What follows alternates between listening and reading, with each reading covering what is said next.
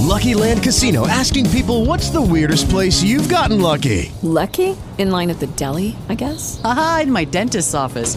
More than once, actually. Do I have to say? Yes, you do. In the car before my kids' PTA meeting. Really? Yes. Excuse me, what's the weirdest place you've gotten lucky? I never win and tell. Well, there you have it. You can get lucky anywhere, playing at LuckyLandSlots.com. Play for free right now. Are you feeling lucky? No purchase necessary. Void where prohibited by law. 18 plus. Terms and conditions apply. See website for details. Hello, it is Ryan, and we could all use an extra bright spot in our day, couldn't we? Just to make up for things like sitting in traffic, doing the dishes, counting your steps, you know, all the mundane stuff. That is why I'm such a big fan of Chumba Casino. Chumba Casino has all your favorite social casino-style games that you can play for free anytime, anywhere with daily bonuses. That should brighten your day a little. Actually, a lot. So sign up now at ChumbaCasino.com. That's ChumbaCasino.com. No purchase necessary. VGW Group. Void where prohibited by law. See terms and conditions. 18 plus. Now that we're in the thick of summer, you might be looking for wholesome, convenient meals to support sunny, active days. Or you might just be looking for a quick meal to heat up for all the big summer pro wrestling shows that you're going to settle in for and watch at home. Well, Factor is America's #1 ready-to-eat meal kit, and they can help you fuel up fast with flavorful and nutritious ready-to-eat meals delivered straight to your door. You'll save time, eat well, and stay on track for reaching your goals. If you're too busy with summer plans to cook but want to make sure you're eating well, with Factor, skip that extra trip to the grocery store, the chopping, prepping, and cleaning up, and save money compared to delivery. Plus, you don't have to wait around for it, and it's not greasy, fried stuff that's cold by the time you get it. Factor's fresh, never frozen meals are ready in just 2 minutes, so all you have to do is heat and enjoy and then get back outside to soak up the warm weather or settle in for a good meal while watching wrestling. You can stick to your wellness goals with premium, ready-to-eat meals featuring high-quality ingredients. Treat yourself to 34-plus weekly restaurant-quality options like bruschetta shrimp risotto, green goddess chicken, and grilled steakhouse filet mignon, ready in just 2 minutes. There are vegetarian, vegan, and protein-plus options depending on your diet choices. They also feature lunch-to-go options, effortless, wholesome meals like grain bowls and salad toppers that are ready to eat when you're on the go, no microwave required. They also have calorie-smart meals with around or less than 500 calories per serving, but the nutrient density will give you the fuel you need to get through the day. With Factor, you can rest assured you're making a sustainable choice. They offset 100% of their delivery emissions, source 100% renewable electricity for their production sites and offices, and feature sustainably sourced seafood in their meals. So this July, get Factor and enjoy eating well without the hassle. Simply choose your meals and enjoy fresh, flavor-packed meals delivered to your door, ready in just 2 minutes. No prep, no mess. I am a customer. I love Factor meals. I enjoy picking the meals out from the selection each week and looking forward to trying some new things and having some of my Factor favorites.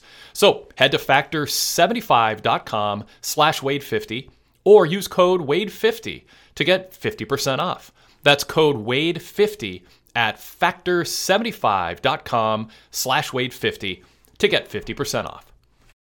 Judy was boring. Hello. Then Judy discovered ChumbaCasino.com. It's my little escape. Now Judy's the life of the party. Oh, baby, mama's bringing home the bacon. Whoa, take it easy, Judy. The Chumba life is for everybody. So go to ChumbaCasino.com and play over 100 casino-style games. Join today and play for free for your chance to redeem some serious prizes. ChumbaCasino.com. No purchase necessary. Void where prohibited by law. 18 plus terms and conditions apply. See website for details. Lucky Land Casino, asking people, what's the weirdest place you've gotten lucky? Lucky? In line at the deli, I guess? Aha, in my dentist's office. More than once, actually. Do I have to say? Yes, you do. In the car before my kids' PTA meeting. Really? Yes. Excuse me, what's the weirdest place you've gotten lucky? I never win and tell. Well, there you have it. You can get lucky anywhere, playing at LuckyLandSlots.com. Play for free right now. Are you feeling lucky? No purchase necessary. Void where prohibited by law. 18 plus. Terms and conditions apply. See website for details. With the Lucky Land Slots, you can get lucky just about anywhere. This is your captain speaking. We've got clear runway and the weather's fine, but we're just going to circle up here a while and get lucky. No, nothing like that. It's just these cash prizes add up quick. So I suggest you sit back, keep your tray table upright, and start getting lucky. Play for free at LuckyLandSlots.com. Are you feeling lucky? No purchase necessary. Void where prohibited by law. 18 plus terms and conditions apply. See website for details.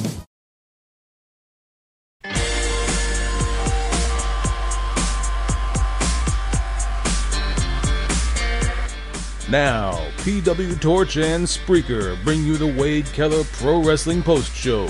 It's time to talk this week's WWE Friday Night SmackDown on Fox. Well, Jake, that was a lot of star power on one show. It's not just hype. Pat McAfee would have been a fun surprise. He's, endeared himself to wrestling fans, some wrestling fans, as the enthusiastic host of SmackDown for a while. And then The Rock shows up, happened to be in the area. And then we had the advertised appearance of John Cena on the Grayson Waller effect. We had Judgment Day over from Raw. Packed show. The Rock appearance, certainly the headline maker, just in the sense that it wasn't expected. And Rock's comments earlier today saying he was once locked in to be Roman's opponent at WrestleMania 39, which was news to some people in WWE, I'm told, is getting headlines and got him back in the conversation. What'd you think of Rock's appearance on SmackDown tonight? The first thing that popped into my head is he must know this strike is going to carry on for a long time if he's going back to WWE. But when Cena and Rock smiled and hugged, I was like, they're just smiling because they got a fallback plan because they're not WWE's not part of SAG. Yeah, if Batista shows up next week, that thing's going to carry on for like a year and a half or something. Yeah. But it was big appearance. Watching The Rock on Pat McAfee's ESPN show earlier today was a bit surreal in a way because I never know. It always seems like Dwayne is working to an extent. I don't know what he's saying that's the truth and what's fiction. He insisted up and down that his Black Adam movie made money, even though, nobody else could verify his figures. And so when he says he's locked in to be Roman Reigns' opponent at WrestleMania 39, it just didn't quite come together. Maybe that was something he thought at one point and didn't communicate to anybody else because it sure didn't seem like that was what WWE thought, at least at that time. But it's always fun to see him. He's an electric performer. He has the crowds in the palm of his hand. All that was on display tonight. The social media reaction was huge. The reaction in the building was gigantic. So, anytime they can get access to him, it's huge to bring him in. Yeah. Rock is a mega star on so many different levels, but the wrestling ring still feels like home to him. Certainly if he was doing it every week, he'd be, more polished. But I didn't think he looked like a guy from the past who lost his fastball. He was having fun out there. And frankly, Austin Theory, I thought, did a nice job opposite of him. And I know he took a couple people's elbows and was laid flat on his back. But I think, being chosen to stand opposite of The Rock, not that there were a ton of choices to be in that role, but, it's another moment for Austin Theory, who also had the moment that he brags incessantly about, which was beating John Cena after a low blow. What do you think of Austin Theory's being chosen and the job that he did in that situation? I think he was the right guy for the job in the sense that he got a predictable reaction, and he's sort of a buffoonish heel who you would expect, not to understand how deep the water he was standing in was at any given moment. And so I think it worked, and his performance was fine. It was, he more than lived up to the occasion, and, he doesn't lose anything by taking people's elbows from guest stars, and he'll be right back out there getting booed next week. I think it was good for what it was. Rock didn't say anything storyline-wise about the bloodline. Is that worth commenting on, reading into? Does it seem weird, or is it better to save that if it's going to become something, as opposed to this, which felt very, very much like a self-contained, special, unadvertised, fun moment for SmackDown and Rock and WWE fans?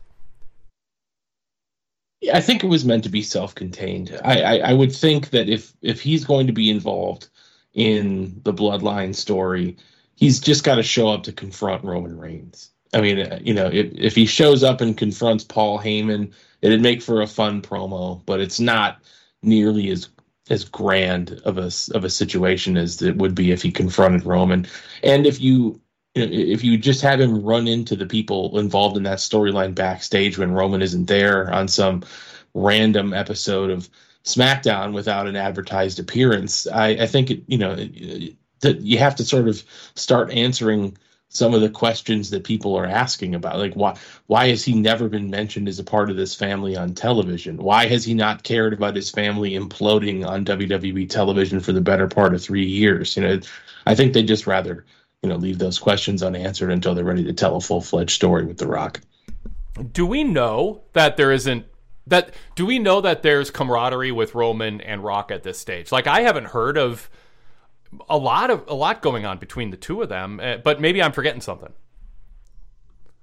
No, I mean, other than Roman making an appearance in that Hobbs and Shaw movie a couple of years ago, several years ago now. Yeah. I can't think of any public interaction between the two that I can recall.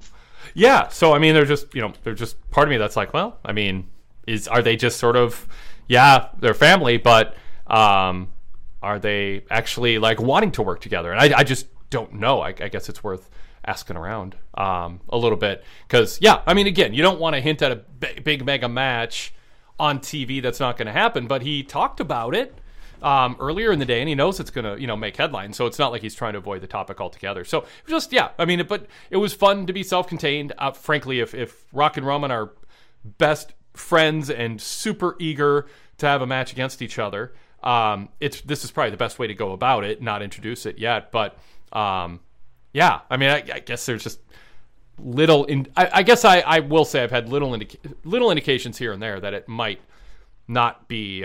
Everyone might not be on the same page, and I don't know what Rock said today is going to go over with everybody, but obviously. Well, I mean, there's been a lot of rumors about the way that Rock has structured his movie contracts. Like famously, he and Vin Diesel had conflicts over the Fast and Furious films because The Rock did not want to physically lose a fight on film to anybody. Yes. And so the idea that that he would come in and just do the clean job to Roman Reigns might have some sticking points, so I don't know where they're at with that conversation. Yeah, I mean, I think you might be onto something. I'll just say that. I mean, I don't know, but I mean, I think you might be onto something there, and it should be, kind of weird, but whatever. I mean, Rock's been very successful, and is, I mean, even when I interviewed him back in 99 or 2000, I mean, he, before we started the interview formally, he was like, if I stumble or stammer, please edit it out. Like, he was very concerned about like his public image in every way, because it was an interview to be transcribed. And and that's his reputation. He's very much, perfectionist and very image conscious and all that. And I could imagine him being somebody who would be, I don't want to say he'd come in and act like a big shot, but he would come in and have his way that he wants things done, and not imagine anyone would say anything about it and just go with it because he's The Rock. And I think there's other people in WWE who think they're going to be just fine without him, the way business is going. So yeah, but what I was going to say is no one's going to say no to Rock making an appearance with Pat McAfee and doing an angle with Austin Theory. The timing of it, the week that the WWE ownership shift got finalized, could be coincidental, could be not. Might have, like you said, more to do with the strike and the proximity of everybody being there. Maybe we'll learn more in coming days in terms of how this all came together. But it's making headlines, and another thing is SmackDown, more weeks than not in the last month and a half, has been under 2.1 million viewers, and this should lead to some sort of a spike. Now, it was not advertised ahead of time, but the whole segment lasted roughly 20 minutes, so there was time for people to hear about it and then tune in and see the second half of it, for instance. And so my hunch is that'll make a big enough difference, especially with Cena at the end of the show, where this will be, a show that does very strong numbers. I think they did a good job throughout the show plugging Cena on the Grayson Waller effect. But yeah, 3 out of the last 5 weeks, they've been under 2.1 million viewers. So, they want to turn that around and get things back up in the 2.3, 2.4 range, where they had been pretty consistent. Actually, 2.5 wasn't uncommon either this summer. So so we'd like to hear from our listeners what they thought of Rock's appearance, what you think of the possibility of a Rock-Roman match, maybe next year, maybe not. I mean, Cody probably has something to say about that behind the scenes, and the fan base might too. Let's pause and informally introduce ourselves first here. This is the Wade Keller Pro Wrestling Post-Show for Friday, September 15th, 2023. We're talking SmackDown just a few minutes after the show went off the air here live at WadeKellerPostShow.com. And I'm Wade Keller, the host of the show, the editor, publisher, and founder of the Pro Wrestling Torch newsletter. I've been covering professional wrestling as my job for 35 years, and it started in high school. And now I'm not only hosting podcasts, but still publishing the Pro Wrestling Torch newsletter and publishing news stories and other stuff on our main website, pwtorch.com. Hope you're checking that out every single day. We certainly update it throughout the day, every day. So check it out if you haven't made a habit of that. And we do our podcasts and our post shows too. So search Wade Keller in your podcast app and subscribe to both the Red Logo Show and the Blue Logo Show. They're both free. The red one is our post shows following Raw, Dynamite, SmackDown, and Collision. And the Blue Logo Show is our main podcast feed, not the live call-in format we do, but the kind of the regular standard podcast where we cover big topics. Jason Powell from ProWrestling.net was my co-host, as he is every 3 weeks on the flagship earlier this week. We also published some great interviews, big name interviews, just really fascinating insights into the wrestling business on a regular basis too on our Blue Logo feed. But we're here to talk SmackDown, and the other voice you hear on the show is Jake Barnett, also from ProWrestling.net. Jake, welcome. Good to have you back in the co-host chair. Thanks, Wade. Always a pleasure. Hey guys, it is Ryan. I'm not sure if you know this about me, but I'm a bit of a fun fanatic when I can. I like to work, but I like fun too. It's a thing. And now the truth is out there. I can tell you about my favorite place to have fun. Chumba Casino. They have hundreds of social casino style games to choose from with new games released each week. You can play for free anytime, anywhere. And each day brings a new chance to collect daily bonuses. So join me in the fun. Sign up now at ChumbaCasino.com. No purchase necessary. VGW Group. Void where prohibited by law. See terms and conditions. 18+. Okay, round two. Name something that's not boring. A laundry? Ooh, a book club. Computer solitaire, huh? Ah, sorry. We were looking for Chumba Casino.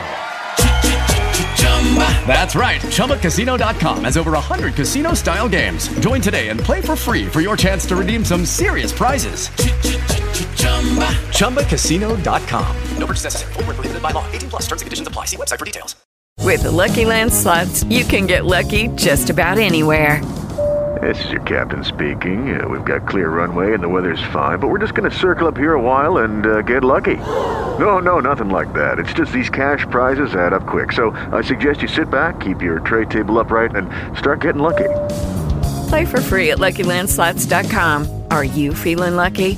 No purchase necessary. Void where prohibited by law. 18+ terms and conditions apply. See website for details. We invite you to email the show with feedback or questions or comments. That email address is wadekellerpodcast@pwtorch.com. That's wadekellerpodcast@pwtorch.com. Also welcome your feedback on Twitter. You can follow us on Twitter @pwtorch and follow me @TheWadeKeller. That's @pwtorch and @TheWadeKeller. Lucky Land Casino, asking people, what's the weirdest place you've gotten lucky? Lucky? In line at the deli, I guess? Aha, in my dentist's office.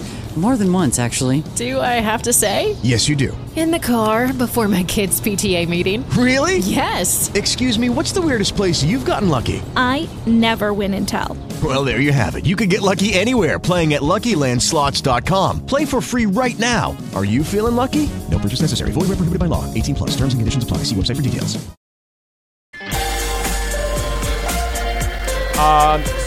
We want to hear from you if you're listening to our show live. If you're not, thank you for downloading and streaming the show.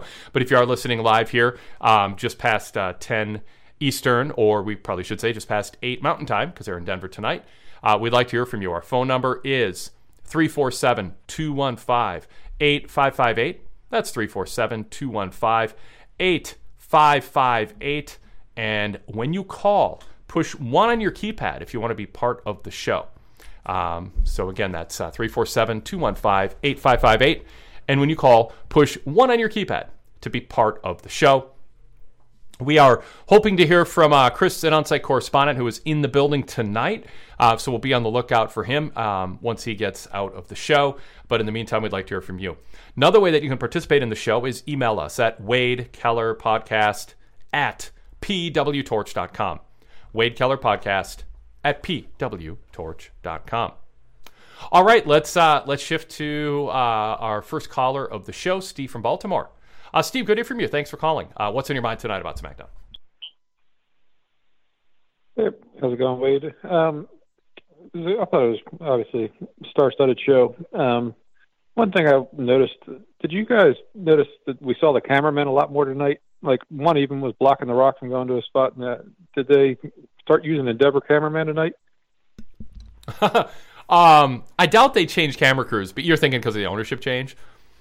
Maybe did they lay off any camera people tonight, Jake, or earlier today, and all their corporate layoffs? I only saw the high-profile ones. I'm not sure. I'm sure there were a number of rank-and-file employees that ended up getting let go, but no production people that I saw. Yeah, I didn't either. I didn't notice much in that way. What stood out to me is when Rock was doing this half of the building chant this, the other half chant this. The camera, the director awkwardly only showed the opposite hard cam view, so we never saw the fans doing the second half of the chant because that's the hard cam view, which is not camera friendly because you got this big area tarped off. It's often not full. I didn't look up what the attendance was tonight. Maybe we'll hear from our on-site correspondent about that, but it just felt weird that they never went to kind of a wide enough shot that would show at least some fans in that section chanting that. So that maybe Rock was just, maybe Rock needs to go to NXT, Jake, to learn about the hard cam. What do you think? Yeah, I think it was pretty close to a sellout from what I saw, but I have no idea why they made those choices with the camera work there. I was more distracted by the fact that they censored about 90% of the audio for about 2 minutes on the show. That was another thing, probably even more, a bigger deal than the camera angle, which probably not too many people, were thinking about. But yeah, they because of the asshole chant, they can't air that on Fox, and so much got bleeped. There were times where they were pausing, where they didn't talk, but there are other times where they were talking, including the backstage segment, where whatever they were saying got largely muted, which was a little bit awkward. Steve, back to you. I didn't really think they started using it ever, but it seemed like they were just very much in the way tonight in ways you don't usually see cameramen in the shots. I haven't ever seen that before in WWE. But I also noted that The Rock didn't make any comments about Roman Reigns, and I think that you're right. It's not something that's he's going to bring up until it's time. But the final segment with John Cena not talking, where do you think that Cena's immediate future lies? Yeah, a lot of moving parts, Jake, with John Cena 2 weeks ago. I was asking around, what's John Cena going to do when he comes back? Who's his opponent going to be? And Jimmy Uso came out. It's been a weird, month for Jimmy Uso. Jay, I don't want you to become like Roman. And then, suddenly Jimmy's like, I want to be back under the auspices of Roman. I don't quite get what's going on with his character other than Jimmy seems to be the choice to be a John Cena opponent, but you got AJ Styles in the mix. You got Judgment Day at ringside. You've got both Jay and Jimmy being recruited. You've got Roman at least on cell phone with Paul Heyman. You got Solo Sikoa going into business for himself, which the tribal chief may not approve of. Certainly Heyman is distressed over it. There's so many moving parts, and heck, even, the Lashley and the Street Profits are kind of doing their own thing, but they're, another faction, a formidable faction. But as far as Cena goes, it seems like, Jimmy Uso's up first. Where do you think this is all playing out, and what do you think about the way they're telling the story right now, Jake? Does it feel master planned, or are they winging it? It feels more like they're winging it than any other period in the Bloodline saga so far. At least, to my amateur analysis opinion. But I think the immediate issue seems to be, Solo and Jimmy, disobey or not waiting for orders from Roman before acting on the issues that the Bloodline are having with John Cena, with Judgment Day, with AJ Styles and others, and that's what Paul Heyman seems to be really concerned about. Is that nobody is consulting Roman, even in his absence, for what's going on, and so I assume at the next pay-per-view coming up in a few weeks, we'll see a tag match most likely, and then if Roman is set to return, heading as they get closer to the show in Saudi Arabia or Survivor Series, then he can start to address what's been going on in his absence and sort of pick back up with the the meat of the Bloodline story. A lot of this just sort of feels like they're filling time, if I'm being completely honest. Yeah. Steve, anything else you want to bring up? When we finally get the U.S. title match, do you think the LWO remains intact afterwards, or are we going to see one of those guys turn on the other? I thought they did a nice job with Ray going, after all I've been through, you want a title match? And looking like he was offended by it, only to reveal he's not at all offended by it. And Santos Escobar just being like, you got me there. The hints of dissension and a breakup have been either subtle and intentional or unintentional, and we're just reading into them. Jake, what do you think the timing of this is going to be in terms of it playing out? I guess I would think we see this play out over the next few months. Whatever is going on with the LWO, I mean, they may accelerate the story and kind of pay it off immediately at the next show. But I'm guessing maybe Survivor Series may be the target. But I am thinking we're going to see Santos Escobar, lose that first match, and then, his frustration boils over and we eventually see a heel turn. But I'm not anticipating it happening, in the immediate short term. And Escobar was so recently a heel.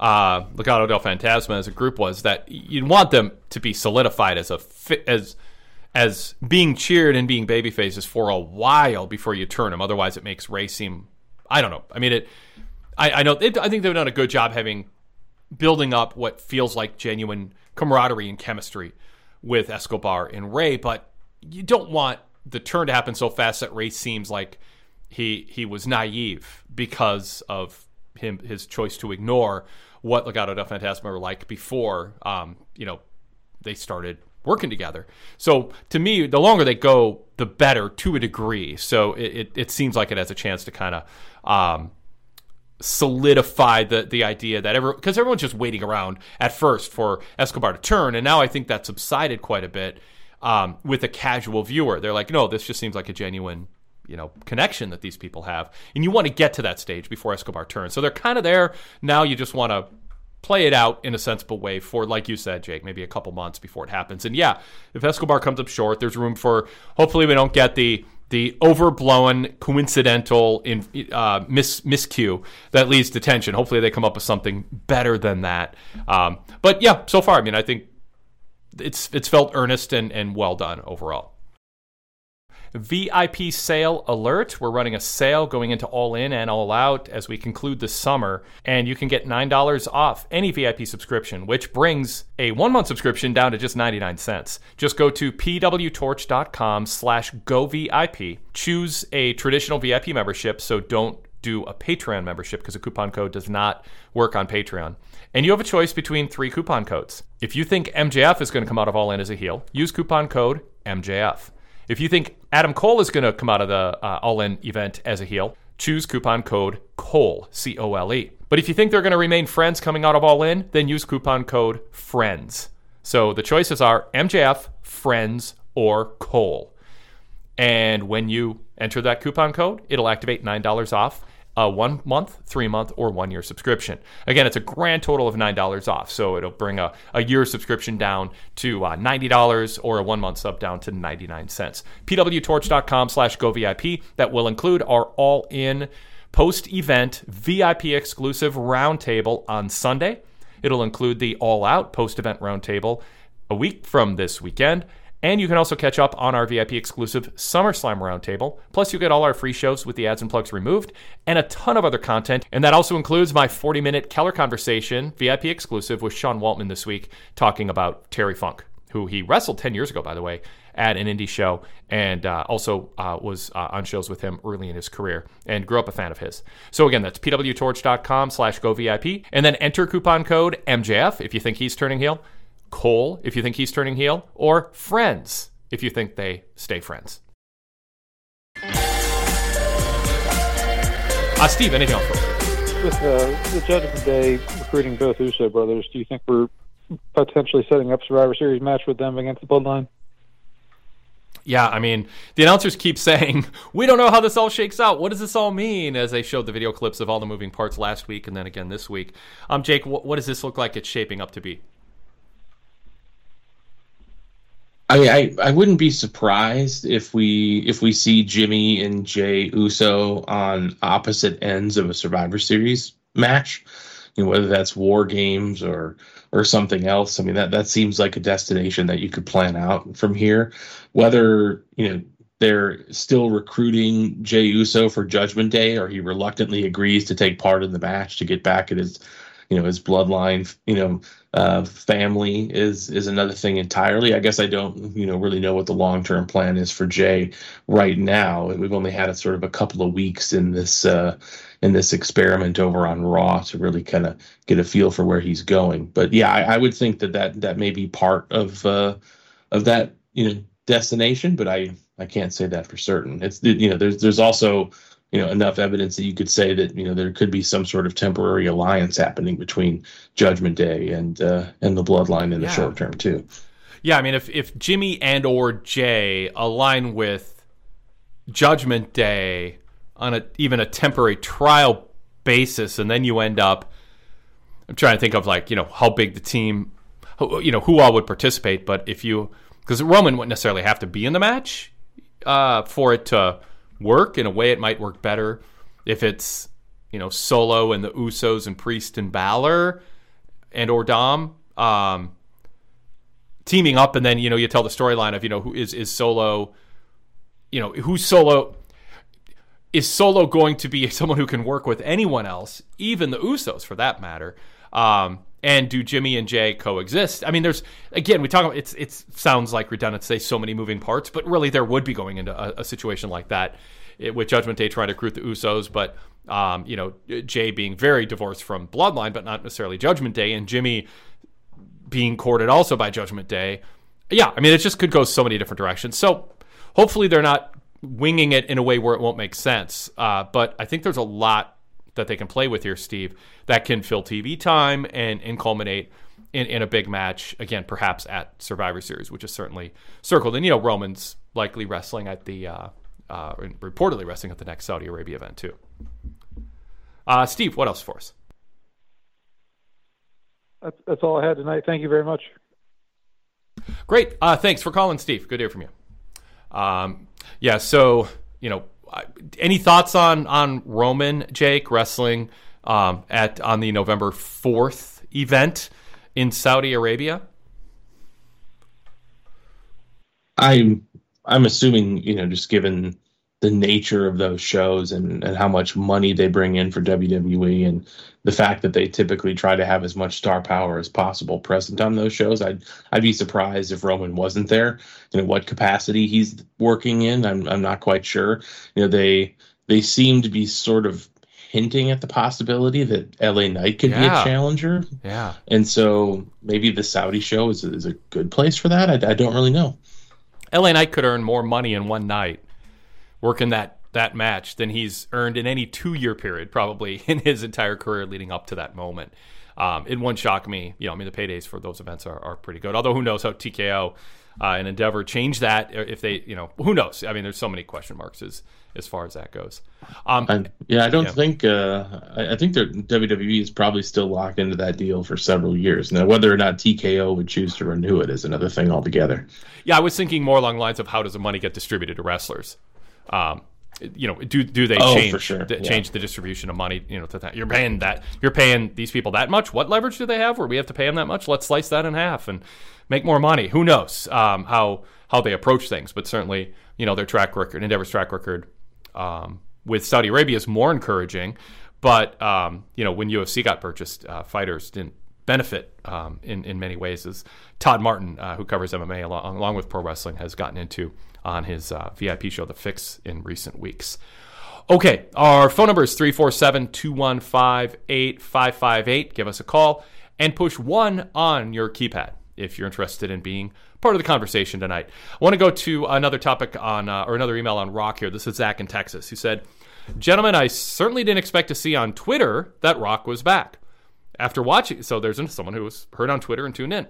"After watching the segment, I got to say I enjoyed it. I always love The Rock roasting someone, and I don't really care for Austin Theory anyway. That said, I still see 2 major problems with his appearance. First, extreme part-timers like The Rock and John Cena coming back and not being invested in having an actual meaningful run even a short one, ultimately does nothing for the current talent because they wind up just being hapless foils.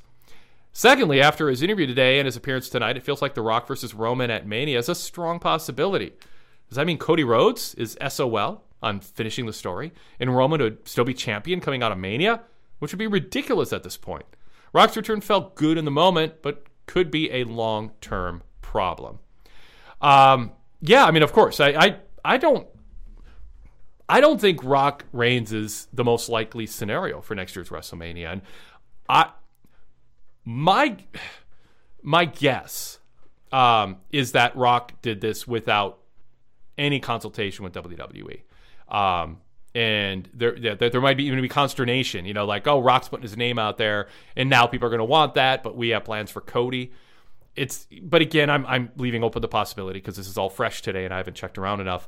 Maybe WWE is definitely super excited about this and like, screw Cody, we got The Rock. But I just haven't sensed that. I didn't sense that, last year leading into Mania, that they were, lamenting not having The Rock. I think they like how Cody has worked out. And getting to Zach's point, I think they like full-time people being in that situation. And Cody's someone that they can count on for what TKO and Endeavor have said they want to do more of, which is expand the live event schedule also. Cody's going to be there. Rock isn't. As Zach says, Rock and Cena aren't going to be.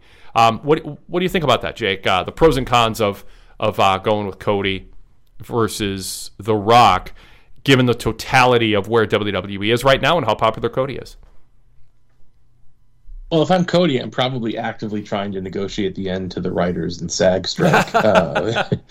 If I know anybody who can get me on the phone. But I guess if I were in WWE's position and I had already recorded record ticket sales at extremely high ticket prices for WrestleMania in Philadelphia without anybody advertised for the show, I wouldn't think I was in a position where I absolutely needed to cave into whatever The Rock's demands are to put him on that show. Is it great if he could work the show? Certainly. I mean, it's, a Rock appearance is certainly better than not having him there. But I don't know if I would shove aside all of my long-term plans in order to make it happen either. I think the company is doing very good business right now. And The Rock making surprise appearances and popping ratings and drawing attention to the company is all good. But I think they have higher aspirations for some of their full-time talent at this point than to shove them all aside to book celebrities at WrestleMania. And I could be wrong, but I unless it just falls into their lap and, The Rock is willing to do what they want him to do and all those things, I wouldn't shove aside Cody if they actually think that he could be a long-term star for the company going forward several years. Yeah. Yep. I'm nodding along as you talk there, Jake. I wouldn't blow things up for him, but I mean, it's going to be big either way for business, whichever approach they take. But yeah, Cody might be definitely trying to get the writer's strike settled. Maybe he can be the hero that brings the two sides together. All right, Azan emails and says, good evening, Wade and Jake. Tonight's SmackDown felt right out of the golden era of 2002. First question, first comment, as I watched the LWO promo tonight, I wondered what if Ray turned heel instead of Santos? You could have a storyline where Ray is jealous of the younger guy taking his place. What do you think about that idea? Hey, Ray and Dominic could team up again then as heels. Ray could admit that he was an absentee father, and Dom was right all along too. Yeah, if the outcome is that Ray admits he was a dirtbag the entire time, that would be the most hilarious possible timeline to exist in. But I think Santos is just a much more effective heel than he is a babyface, if I'm being honest. And he appeared on the main roster as a heel when he first showed up, and they just never really pushed him. And so I'm kind of hoping they wheel back around to that eventually, and they really give him a consistent push as a heel. Because not only is he, a strong worker, but he's articulate and can deliver on the microphone as well. And so I think he's sort of custom made to be that level of a heel for them in that portion of the mid card where I think he would thrive, at least at first. And so I really don't see them completely upsetting the apple cart and turning Ray heel, a legend who has spent basically his entire career as a babyface now, especially because he's still, I mean, as much as Ray has improved, I think Santos might still be better on the microphone. And so I think he would be the one carrying that feud if and when it happens. And so I'd rather have Santos being the heel at that point than Ray. I would too, for sure. And I just think it's too late in Ray's career for him to, go be a heel. It's like no one's going to buy that he's a bad guy. And, just like they weren't buying that Edge was a bad guy. It would just seem like he's playing a role, as a performance. And that's not what fans want. Plus, Ray is just, people, there's still kids and adults, but who just buy tickets just to see Ray. And you just don't mess with that, especially because, as you point out, Escobar is just a better heel. He also says wrestling pundits and journalists underestimate Pretty Deadly's ability to be a real money draw for WWE in the near future. I get it, they're a comedy act, but so is Sami Zayn just a few short years ago. The work they have done in NXT shows they are capable of working with anyone. Well, I don't know who he's listening to or referring to as in generic wrestling pundits and journalists, but I think Pretty Deadly are super talented, and I would not say that they are just. Yeah, I don't think that they're just going to be lower card comedy acts. I think there's more talent there. There's a possibility that they get kind of defined in a certain way that limits them, but there's enough talent in the ring, and I just think they kind of leap off the screen in terms of being a memorable act. They're bombastic, but they're credible enough in the ring to not just seem like they're going to be the Matt Menard and Angelo Parker of WWE. Searching for more great pro wrestling talk? Then join me, Jason Powell, host of the free weekly Pro Wrestling Boom podcast. Each week, you'll hear the latest news and analysis from me and my team at ProWrestling.net, along with other pro wrestling media members. Plus, the Pro Wrestling Boom podcast features long-form interviews with notable names in the pro wrestling industry. Subscribe in iTunes, Stitcher, Downcast, and all your favorite secondary apps, or visit us directly at pwboom.com. Once again, that's pwboom.com. Jake, where are you on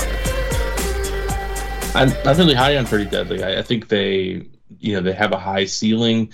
There is that typecasting risk of sorts to where they're fun and they're sort of obnoxious and bombastic, as you said, and you can get sort of shoveled into a role to where people never really take you seriously as a result of something like that.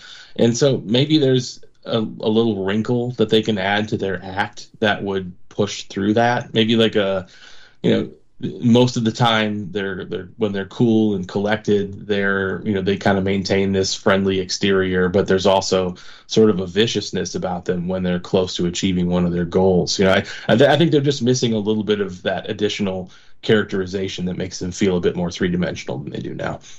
Yep. Zon also says, my final point of the night with major star power on SmackDown was the lack of Cameron Grimes and Karrion Kross. Do you think it'd be best for WWE to send those two back down to NXT like they're doing with Butch and Mustafa Ali right now? I mean, if you have a chance to have Rock and Cena on your show, even if there's some negatives, even as Zach pointed out, you do it. You don't put Cameron Grimes and Karrion Kross, of all people, on other place or lament that they're not there. But he's not wrong. There are some people who get pushed off the show when somebody like Rock and when Cena becomes available. What do you think just specifically about Cameron and Kross, but even more broadly about where we are now with the pros and cons of Rock and Cena getting the TV time they're getting? Obviously, Rock sharing time with Theory, Cena sharing screen time with Grayson and with Jimmy. It's not like they're just in some self-contained bubble eating up TV time. They are, in a sense, in theory at least, giving a rub to the people that they're sharing screen time with. Yeah, I think they're doing everything within their power to keep the momentum. There's quite a bit of positive momentum for WWE publicly right now. Their attendance is way up. They're, at least up until very recently, their ratings were very strong. They're in the midst of television negotiations. I think they're going to use every possible, trick that they can pull out of their bag to try and, continue to give the impression that they are an incredibly hot brand and a destination for people to watch. And if that means, moving Karrion Kross and Cameron Grimes, two relatively ineffective television characters, off screen for a couple weeks, I don't think they're going to think twice about stuff like that. Yeah. Yep. Agree. All right. Jake, the interaction with Cena and Grayson, is that, to me, Grayson Waller right now has cemented himself pretty quickly as a really good talker who can do a really good version of a talk show. Is he getting a rub that can lead to something other than him being like a mid-card talk show guy? He is a little bit older. Well, he's, a handful of years older than us in theory. And ring work wise, he's okay, but it's not like, oh, just wait till you see him get in the ring. It's not like that kind of thing. What is his trajectory right now, and is it a really good trajectory for him, or is it a little off a more ideal course? I mean, I guess until he can really go out there and have convincing main event style WWE matches, I'm guessing the mid card is where he'll stay, but I don't think that's necessarily a bad place to be. I think he's got enough talent, especially on the microphone with the talk show, and the more comfortable he gets there and the more effective he gets there, the greater his chances are of breaking through to that next level. But I think he's a guy who's at least proven that he can carry segments and not look out of place with big stars, and that's enough to keep you employed and working in WWE for a long time. And I think you'd have to call that a success. Yeah.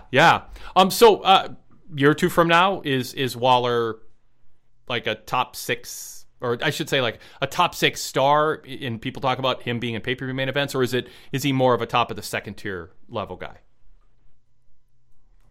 I see him being at the top of that second tier, but I wouldn't completely rule out him having runs, in that top tier if he becomes a lot more effective on the microphone. I think he's grown, pretty dramatically since the draft. Those first 2 or 3 episodes of the Grayson Waller Effect were pretty bland, and I think he's cut loose a little bit, started leaning more into his heel persona, injecting more of that into the talk show, and it's become a better watch as a result of it. And so as long as he continues on that trajectory, I think he'll be able to talk himself into feuds, that are further up the card than you might expect not too long from now. Yeah. I want to go back to LA Knight and the possibility of him, because, Azan's bringing up, are some of the wrestlers getting pushed off the page? Cameron Grimes, I think his push has been a bit of a mess and lacked direction. Karrion Kross is not someone that I think you worry too much about for a variety of reasons in terms of whether, he's a utility guy if you need him, but no big deal. But LA Knight's super mega over. He, has his obligatory one botched move per match. That happened again today as he's flipping out of a Miz move, and he was supposed to land on his feet, and he just fell on his face and shoulder, and Cole's like, good thing you didn't get hurt there. But that's not a reason not to try to get something out of him. Is LA Knight against Roman Reigns the right thing to do, and is Saudi Arabia the right place for it? Or is that sort of just, I assume if that happens, Reigns just wins, and then you've given fans what they're longing for, what they're craving, but it's over almost before it starts, and then suddenly you got to move on to other things. But you can make the argument that's the right thing to do, because you don't want LA Knight to be to Cody what Daniel Bryan was to Batista either. You just want to give fans what they want and then kind of have closure and move on at the beginning of next year with building Cody Reigns.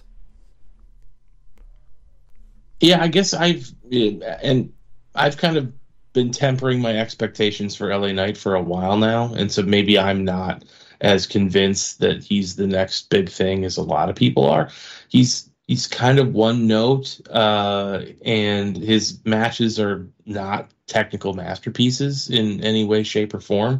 And so I've just never seen him as a guy that WWE is going to hand the ball and let him try to carry the company. He's getting fantastic reactions. People love his shtick. I just don't know what the expiration date is on those kinds of reactions, because people do tend to wear that stuff out after a time. Now, could I be wrong, and could he stick around and be at the top for years to come? Yeah, of course. I mean, there's always that possibility.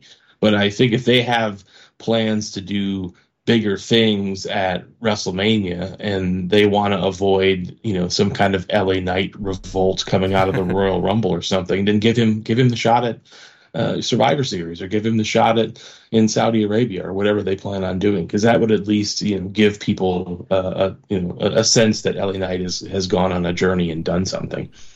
What have you thought of LA Knight over the years, and relative to now, what's happening with him? Did you always think in the back of your mind this could be, he'd be? I always thought he'd be a good fit for WWE. Thought he'd be, a Miz, Grayson Waller. I'm trying to think who else.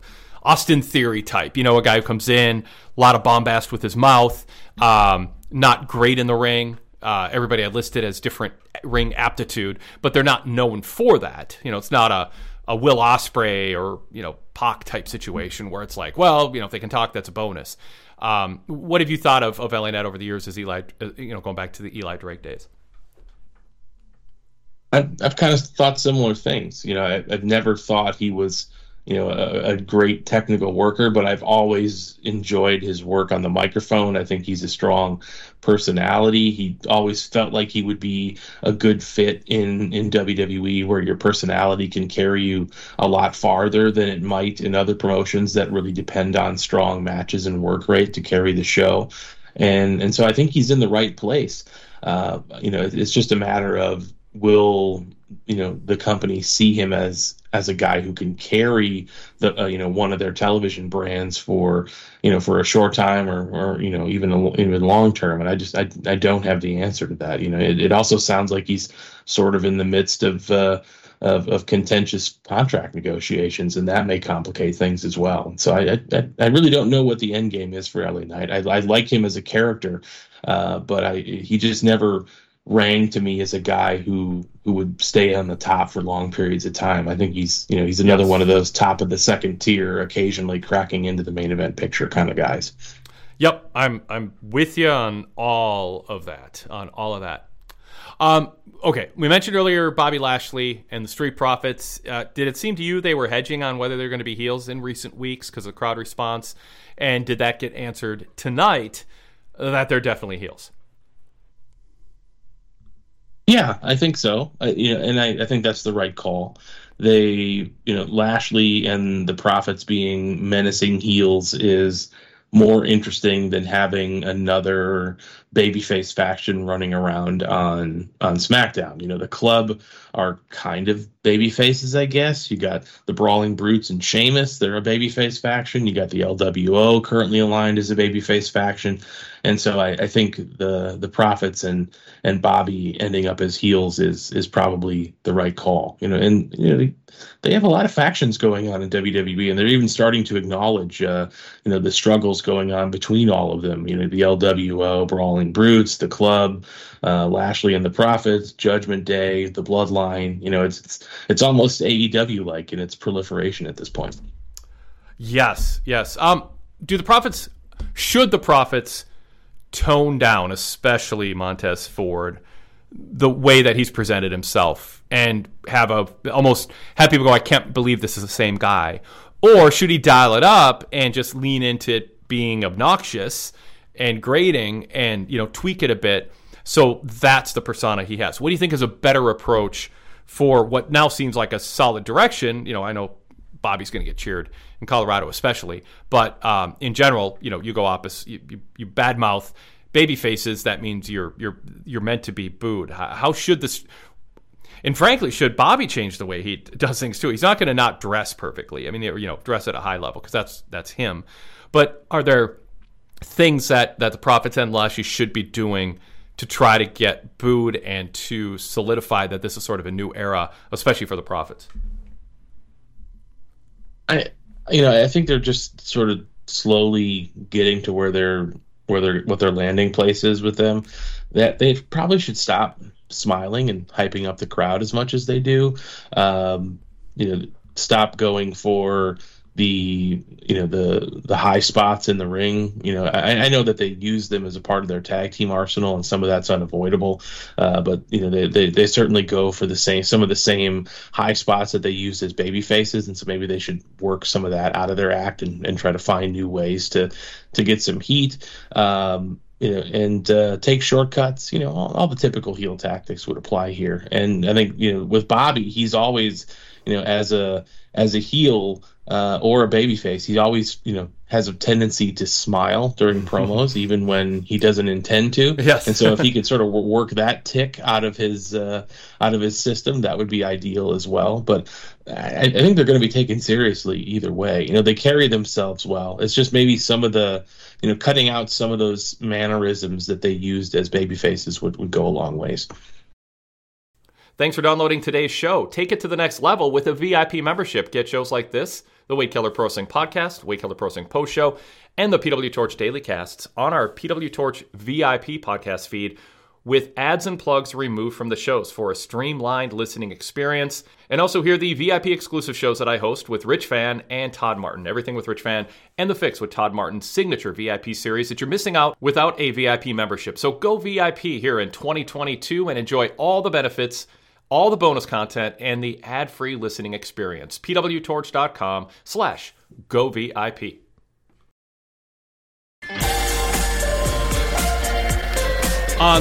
By the way, we don't have anyone on hold, so if you want to be on the show, call or push 1. We'd love to hear from you. Get your thoughts on Rock and Cena or WrestleMania next year. Do you want to see Reigns? Do you want to see Cody? Any of that stuff. 347-215-8558 is the number, and then push 1. And you can be on the show, or you can email us, wadekellerpodcast@pwtorch.com. We're still hoping to hear from Chris on site tonight in Denver. But in the meantime, I want to shift to the women's division, Jake. Asuka and Bayley tonight, not a ton to the match. It was, it was a backdrop to hype Io Sky and Asuka next week, and also a vehicle to elevate the Bayley-Shotzi feud. First, what do you think of Asuka challenging Io Sky and the role that Asuka's in, leading all the way up to the fist bump with Shotzi that took so long they almost cut away before they got to it because Asuka milked the moment so much. What do you think of the Sky Asuka title match being used as a way to have a serviceable main event on SmackDown, because they're always, trying to plan ahead and figure out what are we going to headline shows with. They got 52 SmackDowns a year to headline. Today they got away with a John Cena talk show segment. Next week might be the women's match unless they put one, the Ray match or something else on top instead. Your thoughts on the women's angle on SmackDown? I mean, it was kind of goofy. The match itself was just kind of there. I didn't really think it got out of second gear. It was fine for what it was, but it had the long commercial break in the middle of it, and I think it only ended up going like 8 or 9 minutes, and so it didn't end up being particularly long. But the Shotzi interference, you could kind of tell it was coming because the crowd popped as she walked to ringside, and then so you had the crowd popping and you weren't exactly sure why, and then Shotzi pops up like a jump scare moment on the outside to freak out Bayley, and that got a decent reaction. But then they kind of goofed up the finish with the with the backslide at the end, and Bayley kind of not being right into position for it, and so it kind of came across a bit awkwardly there. But I just, in terms of the overall angle, I'm not quite sure what they're doing with Shotzi, because she got the haircut, she changed up the persona a little bit, and then it seemed like she was doing some kind of I had a mental break doing some kind of horror character, and now she's just sort of like the friendly horror movie villain. Like it's very strange, that she just gets along with other talent, and is bumping fists with the baby faces and things like that, despite, going through what she did. And so I'm very confused by that. It doesn't really feel like her angle with Bayley is going anywhere. I guess the one bright spot is that I'm really looking forward to seeing what Io and Asuka can put together next week. Yeah. I think they're two extremely quality talents in the ring.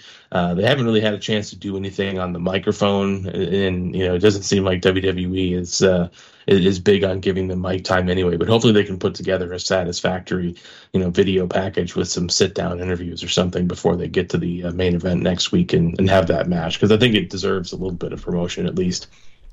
Yeah, I'm looking forward to the match. I think Sky and Asuka are going to want to put on a good match. I don't know how much longer Asuka's going to want to be a full-time wrestler for WWE, and this, might be a chance to have one more big match where they can put something special together in the ring.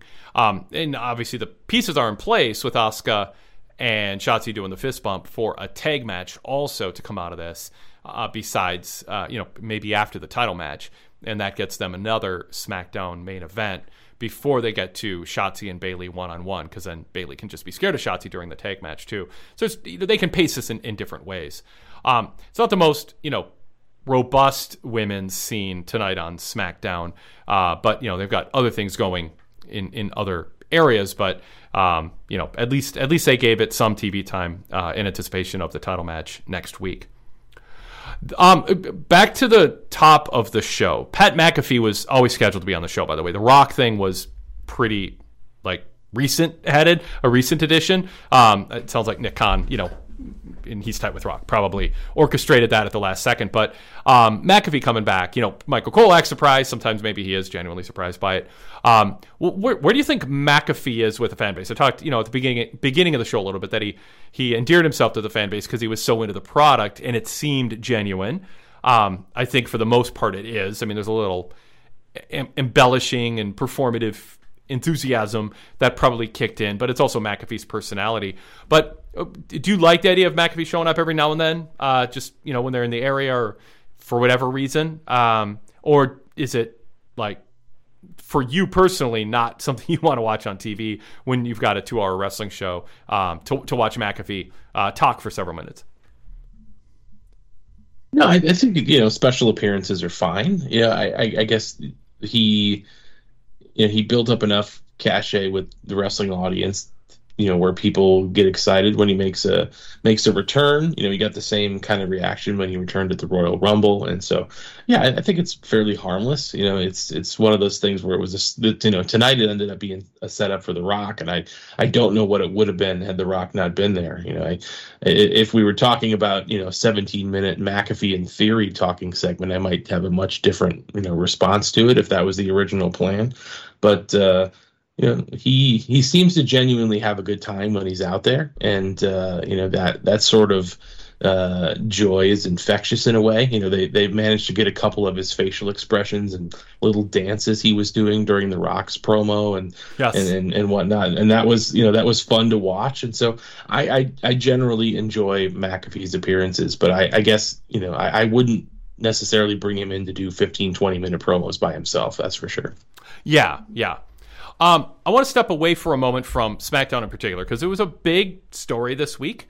My lead sentence in the Pro Wrestling Torture newsletter cover story was Vince McMahon has a boss, who's not his dad. First time he's had a boss since taking over WWF, 40 years ago. Did you notice anything tonight other than, maybe the Rock appearance wouldn't have happened, but I mean, they were going to be in Denver, and McAfee and Rock might have done a podcast, maybe not. But anything different about the show? And do you expect anything different about the on-air product based on everything that has been said and that we've learned about how the new ownership structure is set up? Or do you think, in my reporting and others' reporting, is Paul Levesque's in good standing, that the current power base are Emmanuel, Shapiro, Khan, they all like Paul Levesque? I think there's more leeriness about McMahon, but McMahon gets maligned for meddling because of the timing and how disruptive it is.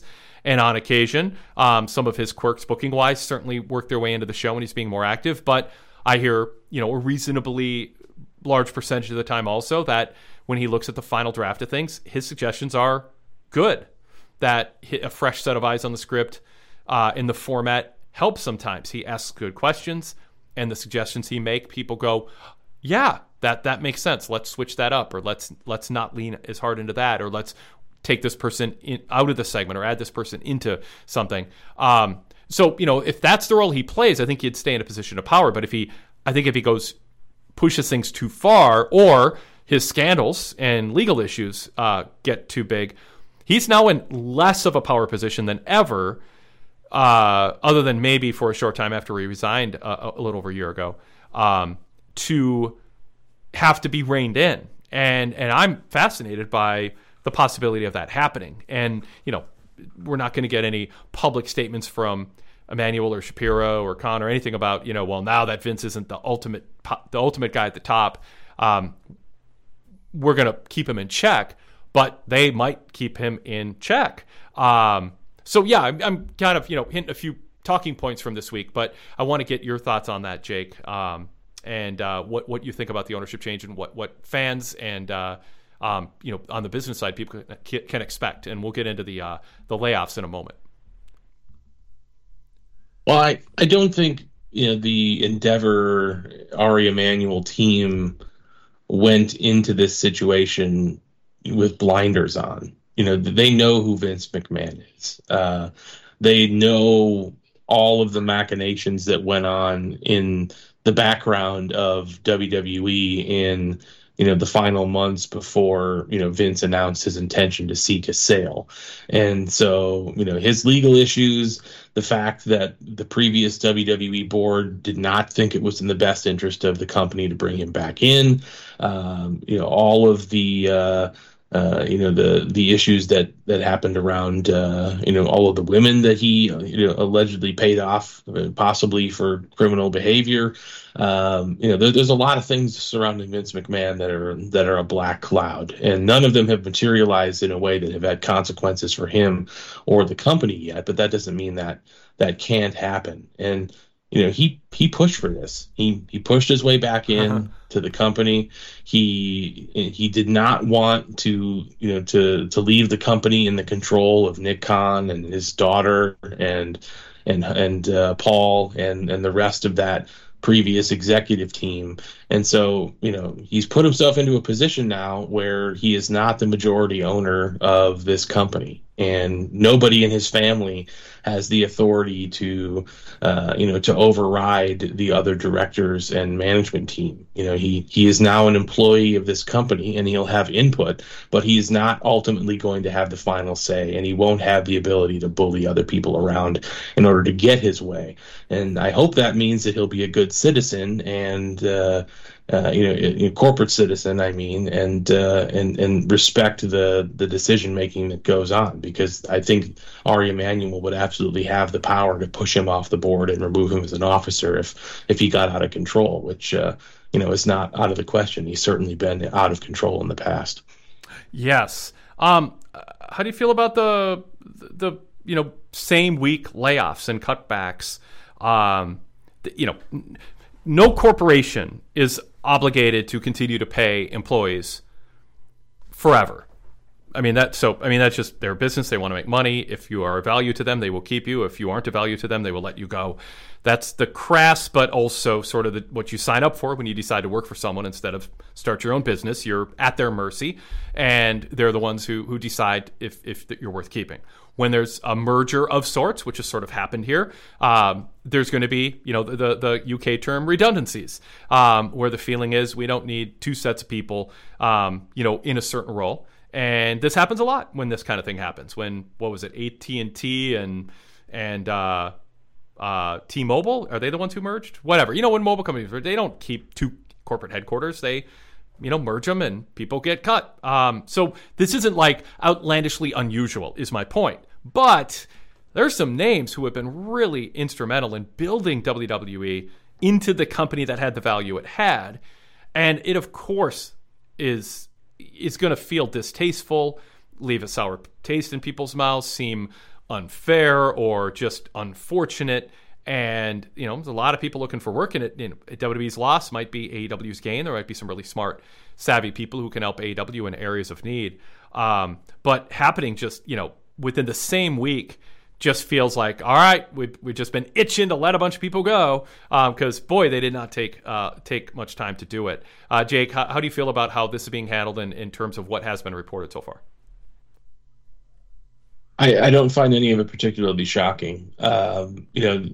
Endeavor, I guess it's, I'm trying to think of the different names that it's taken over the years. It's William Morris Endeavor and then WMEIMG, and there's all kinds of names for the different companies and subsidiaries that are a part of Ari Emanuel's big library of corporate entities, and that he's got a lot of people that work for him doing different things. And if you've ever been a part of a merger, and I've been a part of several of them over my lifetime working in corporate America, they essentially mash these two org charts together. WWE had its two, had all of its list of people working in different departments, and Endeavor, or the former whatever company they put together for the former UFC, had its people in marketing and IT and human resources and accounting and all these different portions of a business. And all the people that were working in both companies are unfortunately no longer necessary. There's not enough work to keep everybody who is employed in every department in both companies there. And I've survived mergers. I got let go during a merger. It's just sort of part of the way that these businesses are done. And unfortunately, what Endeavor and WWE promised their investors when they merged these two companies together was, one of the worst corporate buzzwords in the world is synergy. And that's what you end up with, is we will streamline our operations by keeping the best talents from both companies and putting them together under a single org chart so that we're leaner and meaner, and we're all those buzzwords that they use in front of the stock market. And it's really just another word for saying we're going to cut as many costs as possible. And so I think people who were making a lot of money were probably high on the target list, unfortunately. If you were with WWE for a really long time and you were collecting a big salary, and there was somebody at UFC who has been, who was doing similar work but not taking as much pay, guess what? The person who's cheaper is probably going to be there, and vice versa. And so that's just the nature of these things, and it's terrible, and I feel awful for people who are losing their jobs. It's not something that is a positive day in your life, but hopefully they'll all land on their feet and find other work. It's just the way it works when corporate America decides to smash two companies together. It's not great. Yes, absolutely.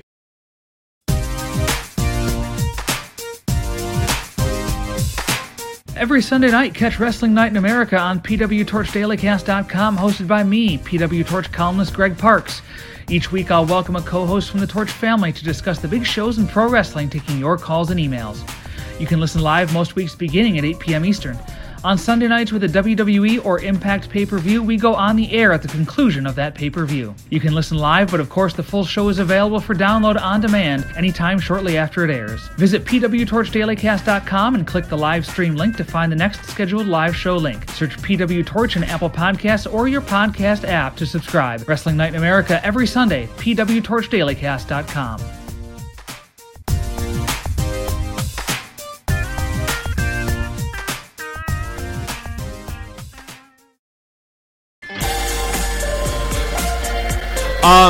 What do you fear? I don't know, maybe fear is overstating it, but what concerns do you have about what could happen with WWE with this merger, being so closely affiliated with UFC? Jason Powell and I talked earlier in the week about, well, maybe they start forcing UFC talent into WWE storylines or try to cross-promote. Other people, I think, have a point that they're probably going to want to stay separate, and people know, in both companies that they're gonna talk anyone out of it who thinks what a great idea it is, because UFC fans probably don't want to watch WWE in large numbers. A large percentage of UFC fans don't want their UFC fighters to be messing around with that fake stuff, and WWE fans don't want some interloper coming in and acting like a big shot when they think that Cody's a bigger deal than anybody in UFC. My thinking is we're not going to get a lot of that, but I think it's a fair concern to have, a fair point to bring up, and there frankly might be times where it makes sense, but it should certainly be rare and few and far between, in my opinion, when it just everybody agrees it's better. So you can talk about that or anything else that you think might be a concern based on what could happen from a wrestling fan perspective, what affects them and their enjoyment of the product. Well, I think the fear really, it's mostly the issues that you spoke about, but I think it all boils down to you have 51% of this TKO Group holdings being held by Endeavor and Ari and the assets that belong to UFC and that whole business.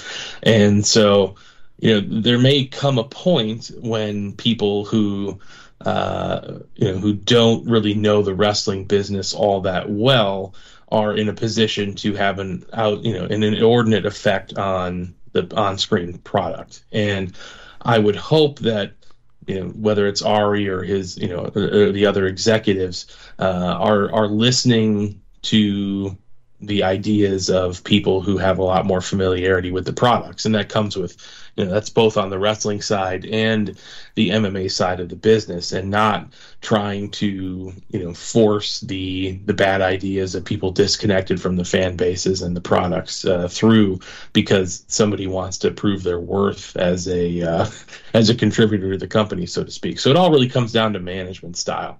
Does this new leadership group trust the people who have the most familiarity with the product and know the fan base, or are they going to think that they have the right ideas and try to force things that may not be what wrestling fans are looking for or what MMA fans are looking for? And I hope that's not the case, but that's my biggest fear, that it's you're going to end up with like a Jim Herd WCW situation where they're going to be unhappy with the performance or the growth of either of these products long term, and it's not turning the profits that the company was looking for, and so they promote some empty suit to run the WWE division of this new company, and they end up essentially meddling in something that they don't really understand. I think that's my biggest concern at this point.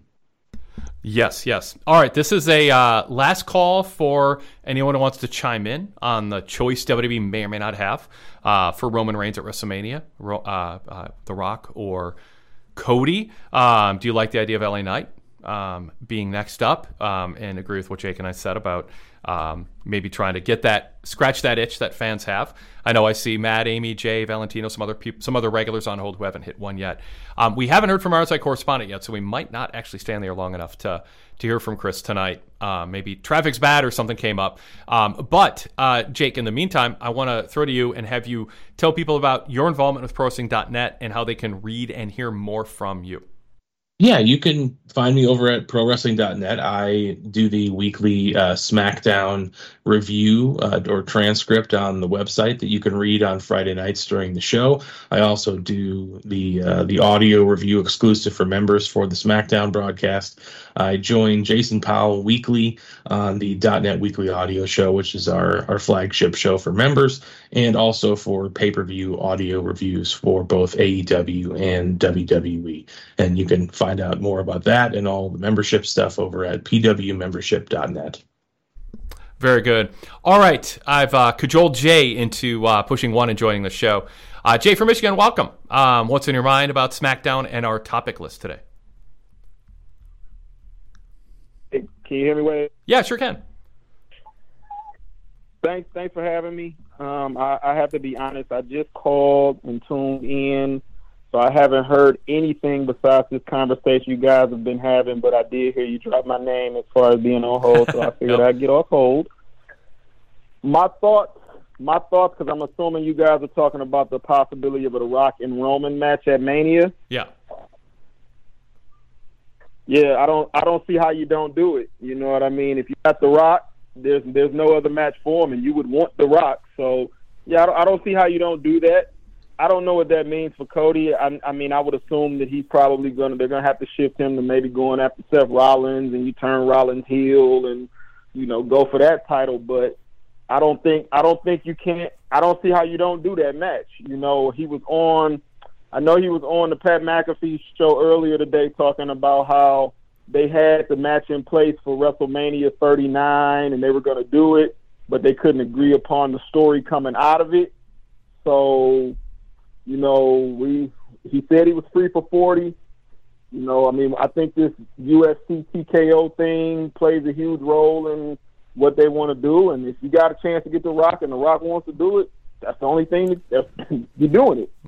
Now, Jay, earlier Jake brought up, that Rock's real particular about not wanting to lose a fight scene in a movie. And I brought up, my experiences with Rock and how particular he is about his public image. And within WWE, there's life after Rock. There's life after WrestleMania. Things are going well. Cody is popular. You go, what you're saying is sort of makes sense. Like, if you can get Rock, do it. I get that as the initial take. And I bet, most people in WWE would feel that way, that it would, bring WrestleMania to a higher level than a Cody match in terms of mainstream perception. But what if Dwayne "The Rock" Johnson wants things done his way? And I'm not saying it's like an unfound, like it's out of proportion egomaniac on the run, but just he's got his way that he wants things done, and he thinks he's earned the right to decide what happens or veto things, including the storyline that makes the most sense to the people who are completely immersed every day of their lives in telling the Bloodline story, planning it out, discussing it, and thinking about what they're going to do with Cody, what they're going to do at WrestleMania, what they're going to do after WrestleMania. And what if The Rock's like, I'm not feeling it? The old Hogan thing in WCW. I'm not feeling it. I don't want to do that. Let's go in and let's give him a Rock show. We'll do this and this and this and at people's elbow. And then, what if it just, if you were facing that, Jay, and you're Roman Reigns, Paul Levesque, Paul Heyman, everybody involved in this, do you just give in to whatever The Rock wants because it's The Rock? Or if that is the scenario, if it's Dwayne "The Rock" Johnson's out for himself and isn't all that interested in being part of WrestleMania unless he gets to kind of do things the way that he wants to do them for himself, do you still say yes to that? Do you still make it happen? So now I have to answer that question by first asking a question. Sure. Because again, I haven't really heard a lot of comments on that. Is that The Rock's thing? Because yes. I haven't really heard historically that he's really hung up on the wins and losses aspect. However, I have heard recently, and I may have heard you make the case once or twice about this whole.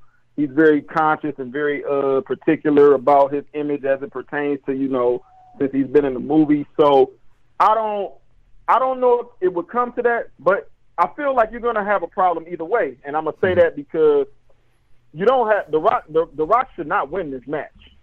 Yeah. But again, you're having another WrestleMania that Roman Reigns does not lose the title, and now you've gotten Cody completely out of that picture. And his moment is gone.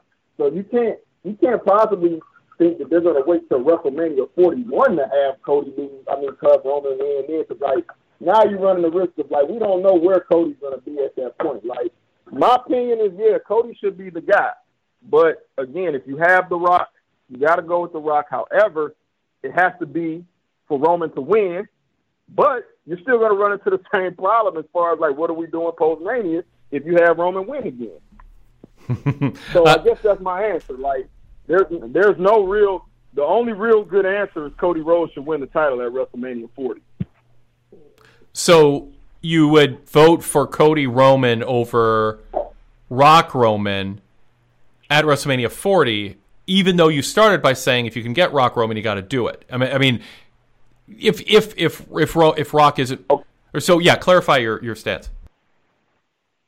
Okay, so let me clarify. If you can get The Rock, you have to do it. That's okay. Not my wrestling fan talking. Okay, that's my WWE smart fan talking. Yeah. And that's my knowing that that's what they would do if that were the case. My preference is, yes, Cody versus Roman. Cody versus Roman, finish the story. But if The Rock is in the picture, I can say with pretty good confidence that it's going to be Rock and Roman. So that was really, that's the clarification. Jake, how do you feel about that? How far should WWE and Roman Reigns and Paul Levesque and Paul Heyman and everybody involved in the Bloodline storyline, how subservient should they be to the almighty Dwayne "The Rock" Johnson in 2024 if he is living up to his, or matching his reputation of being very particular about, how he's used, and maybe that's in a way that doesn't, quote, give back or leave WWE stronger, other than the business and eyeballs and attention that he draws from being part of the show. Jake? Yeah, I don't think you sacrifice your long-term goals to accommodate The Rock if he's being unreasonable about the way that he is going to get used. I think Wade, you alluded to what we were talking about earlier, where, he famously had a conflict with Vin Diesel over the Fast and Furious films because he was contractually, arranging ways where he never lost a fight on film. And if you're essentially carrying that over into the pro wrestling scene, if he doesn't want to do the job clean, or if he's asking for unreasonable accommodations to give him cover that makes Roman look weak or whatever the case may be, then I don't know that I would go out of my way to accommodate him, because you're already going to sell out 2 nights in Philadelphia. It's already a record house for them. I know The Rock would probably put more eyes on the show on Peacock, but to be frank, that does not really give the company any more money than they would gain from whatever they're contractually obligated to get paid. And so, I think you do business with him if he's willing to be, if he's willing to fit into the, your plans. But I would not bend over backwards just to get, an aging Rock who probably can't deliver you as good of a match as Cody would deliver on your WrestleMania card. That's just my personal take. Yeah, no, I think you are probably on the page that WWE is when it comes to this. Rock wants to do it, but I don't think he wants to do it in a way that would be necessary for everyone in WWE to agree to it, for the reasons you said, not to mention ego and pride, that business is better now in so many ways than when Rock was on top. And, I could imagine there being some people going, wait a second, have you looked around? Do you look at our quarterly statements? Do you understand, that we're on Fox? Yes, drawing way fewer people on Raw and SmackDown than when Rock was on top, but it's a different TV landscape. But ticket buying public, how many people are watching WrestleMania, overall revenue, licensing deals, all of that. It's not like it's not like Rock can walk in and go, well, let me save this company that needs me. So anyway, Jay, it sounds like you're interested in chiming in. What would you like to add?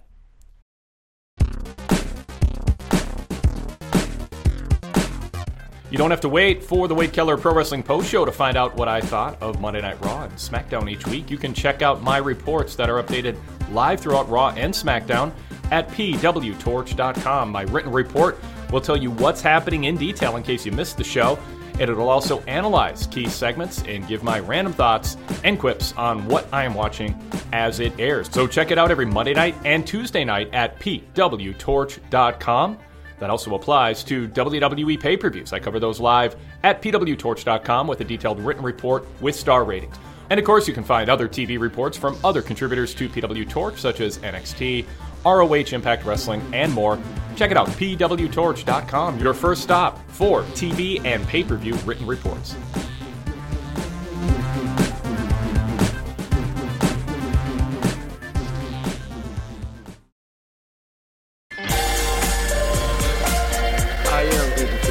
Who's the gentleman that's hosting with you tonight? Jake Barnett. Jake. Sorry I didn't catch your name, but I definitely know who you are, man. My question is this. when you say in a way that's beneficial to the business or makes Roman look strong or weak, like, first off, I think that we've made a lot of people on the roster. Well, let me say it like this. What is the definition of having Roman look strong when he's won so many matches without there being a clean finish, including last year's WrestleMania? So are we saying because it's The Rock and he hasn't wrestled in X amount of years that he should be able to beat him cleanly? Or even if he doesn't beat him clean, and as long as he wins, like, what is really the negative impact on Roman Reigns? And furthermore, what is the, like, I guess you can say, positive impact of, because I feel like he's going to win. And I don't even think, whatever Rock's reputation may be, I think that he would see the bigger picture, and especially with it being his family. So, you know, I think that he would put him over, and if it wouldn't really have to be a clean finish because Roman doesn't win most of his matches clean. So I don't see there really being a issue there. I just think that, again, we're falling into the problem of what are you going to do after WrestleMania once Roman is a champion again? Yeah, I wouldn't think that the holdup would be, Reigns needs to beat Rock decisively and cleanly. I think the idea would be Rock has to blend into the story that's being told and not have it be Rock kind of going through the motions of the greatest hits of Rock, and that they'd want him to really understand and integrate into the story with a certain number of dates and kind of basically being told what to say, because he's probably not super up to date on, the last few years of what's been going on with all the moving parts and characters. And I do think there's some people who are just kind of protective of Cody and keeping the people who are on full time in that spot. I know CM Punk was like, oh, why is a part-timer coming in and stealing main events? And I think there was a much better case to be made back then that Rock had more value as a 40-ish-year-old guy, not that far removed compared to today from being a full-time guy, but the business has moved on and gone to different places. Jake, what do you think, the deal breaker would be from a Reigns, Levesque, Heyman standpoint, with how Dwayne Johnson wanted to do things? Like, what do you think they would ask of him that he might be like, I'm not feeling that? Like, where would the specifics be that would lead to maybe an impasse of Rock wanting to do it, which I've heard he wants to. It seems pretty clear today. He wants it. He wanted it, and he would still want it. Yet it's not happening, and I don't think it's going to happen next year either, despite all this, unless Nick Khan flexes some muscles or something like that. What do you think the impasse would be, Jake? I think it really depends on what accommodations he's asking for. I don't know what that is, and I don't know what they're asking him to do. But I guess if I was in WWE's shoes and I was negotiating with him, just knowing how he does not, he's very conscious of his public image, and he does not like to appear weakened or defeated, in any significant way on film. And I assume that would translate to a similar opinion about wrestling appearances. He always likes to come out on top in some way. And so, if what he's asking for in order to take a loss is to essentially leave the bloodline visually looking so overpowered and defeated by him that, they continue on, into the months after WrestleMania, but they've lost and been diminished in a way that they, whoever ends up beating Roman feels like they're not getting, the full weight of that prize, then I would turn him down. That would be my red line, where I would not accommodate The Rock. I would want to make sure that if we're going to push aside Cody or whoever your alternate is for The Rock at WrestleMania in order to put him in there, then the victory that Roman attains over him has to be strong enough that when he eventually does lose to whoever the chosen person is that he's handing off that unified championship to, it has to feel like they've finally slayed the dragon and not, a weakened one that The Rock actually defeated, except for he slipped on a banana peel at the end and lost anyway. Right. That would be where I'm coming from. Yep, that makes sense. Jay, any closing words for us?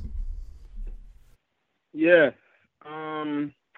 I guess, man, ultimately, with where we're at currently, what really is a compelling story for Roman and The Rock to get into the ring outside of it just being like a name brand thing? Because I feel like it was way more compelling and set up for Roman and The Rock to face last year at Mania, but now it's like with this convolution of the bloodline and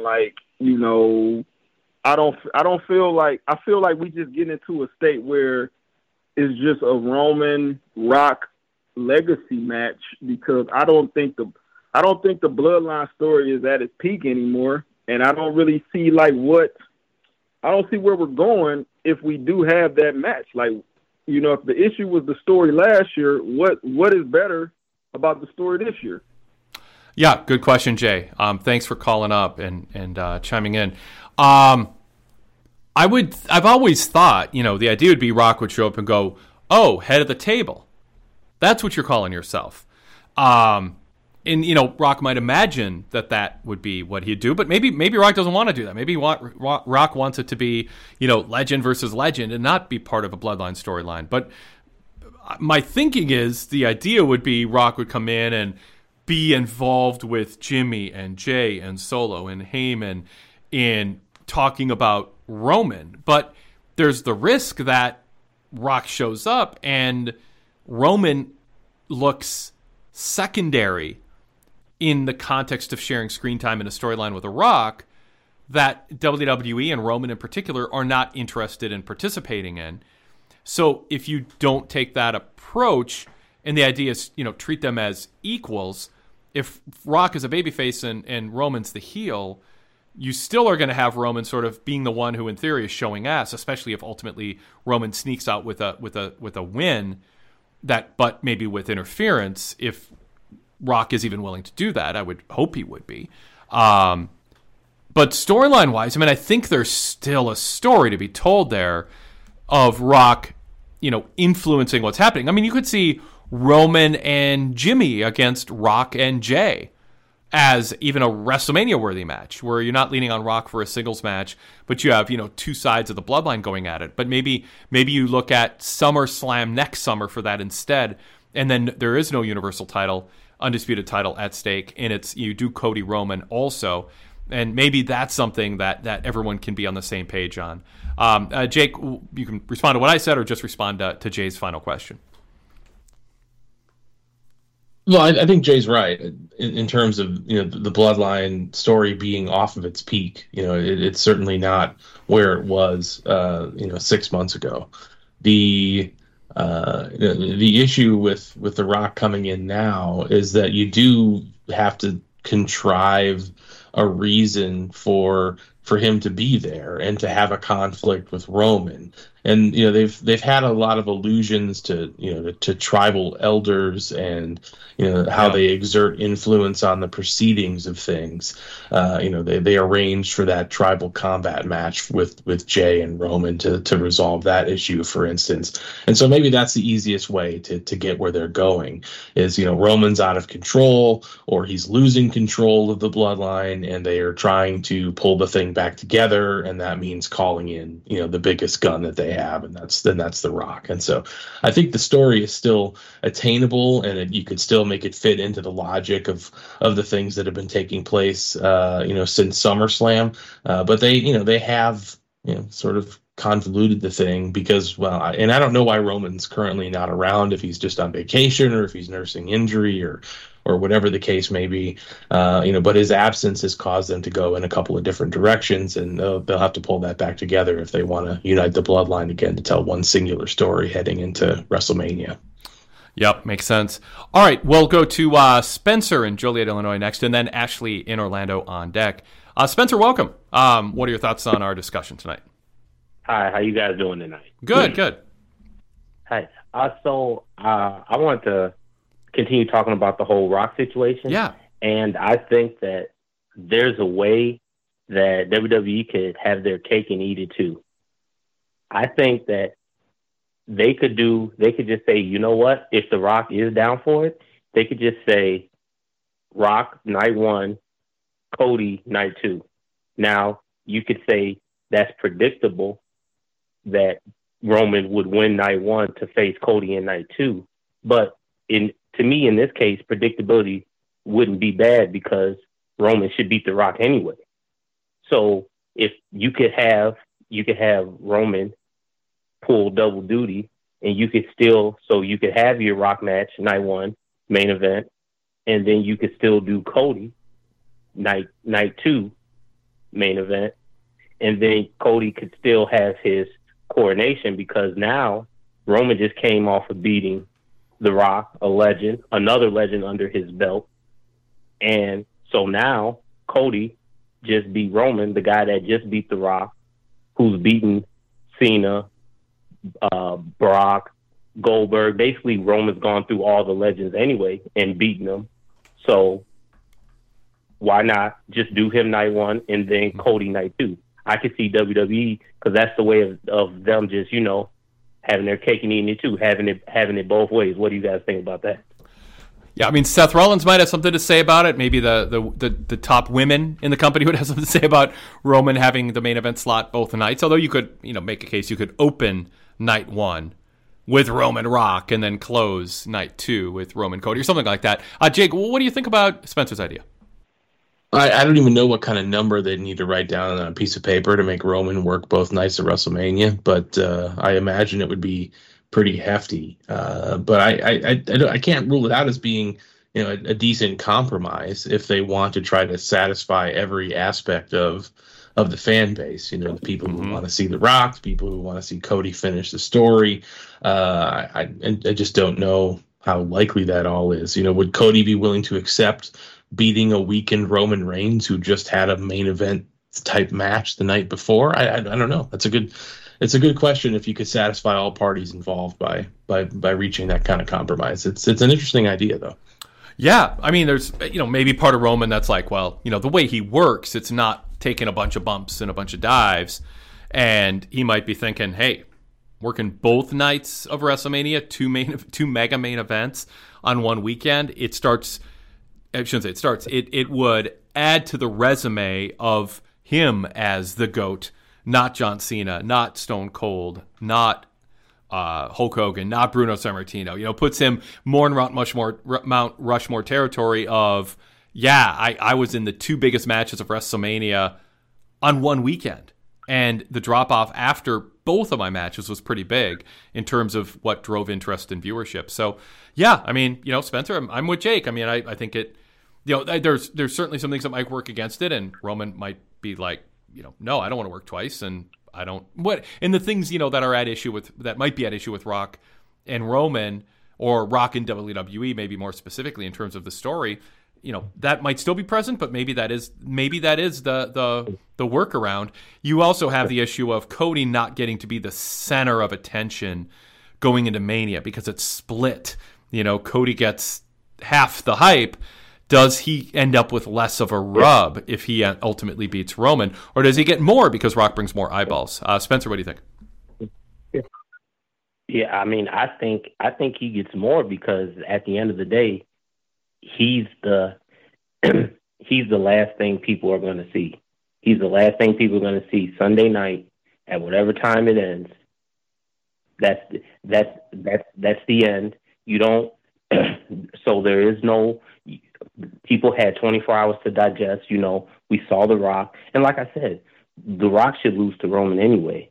So there's nothing wrong with doing it night 1 and somebody thinking that this is predictable, because if it happens at SummerSlam next year or whenever, he should win. So I think Cody should think of it as at the end of WrestleMania, when WrestleMania is all said and done, I'm the one that's going to be holding the belt, the title, beating Roman Reigns after, close to 4 years.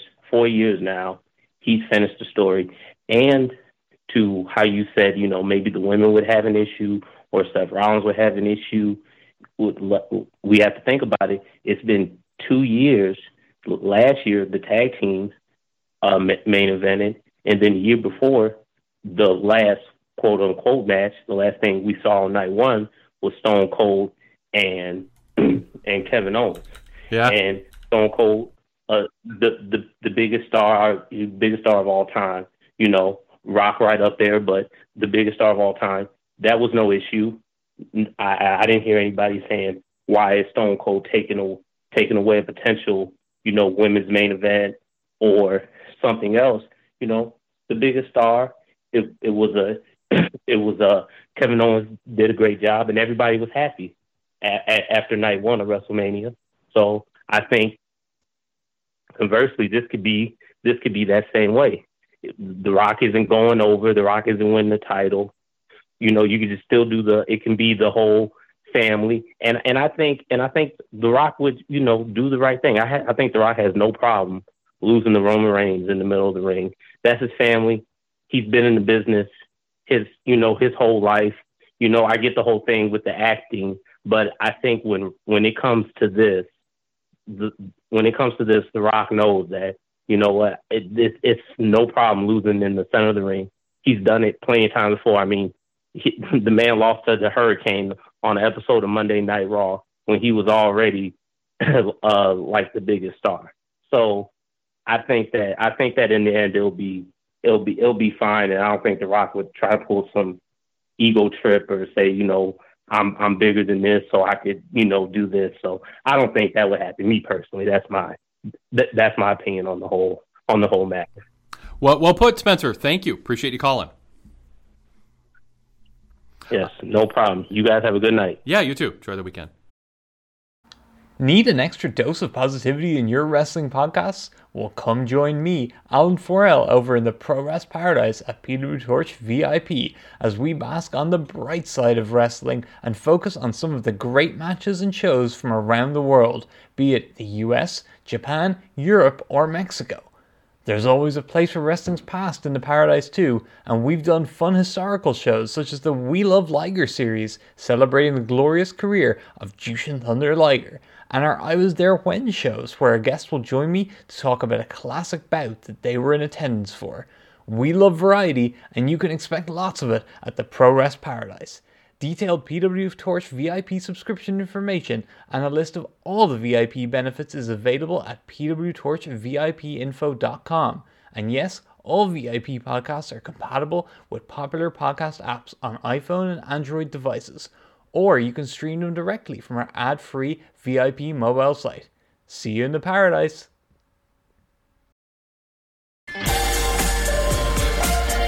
Jake, anything you want to add to what Spencer just added to the conversation? No, I think there's a lot of unknowns there, and yeah, you brought up a lot of plausible points. Yep. So I guess we're all just going to have to wait and see at this point. Yep, absolutely. All right, let's go to Ashley in Orlando next. Ashley, welcome to the conversation. What's on your mind? Hey guys, thank you so much for having me. I know it's late, so I'll try to keep it brief. And not to keep beating the same Rock, Roman horn that everyone's beating tonight, but and again, if you brought this up towards the beginning, I apologize. But real quick, my idea, maybe kind of a different route that may check all the boxes. Because my idea, kind of taking it back to SummerSlam when Jimmy returned and caused Jay the match with Roman, was that we would lead to a not fatal four-way, but a four-way match at Survivor Series between the Bloodline, and then that would break off to the Rumble with possibly Jimmy costing Jay or Jay costing Jimmy, or eliminating each other at the Rumble to set up their one-on-one match at Mania.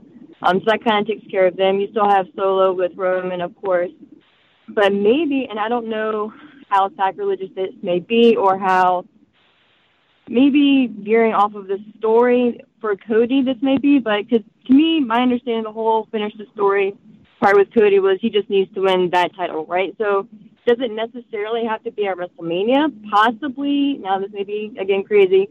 Maybe we have Cody versus Roman at the Rumble for their rematch. Obviously, it's not going to be at Mania in my little scenario, but with the whole draft or who's going to be moving over to SmackDown, that could answer that question with Cody moving over to SmackDown to kind of speed this up.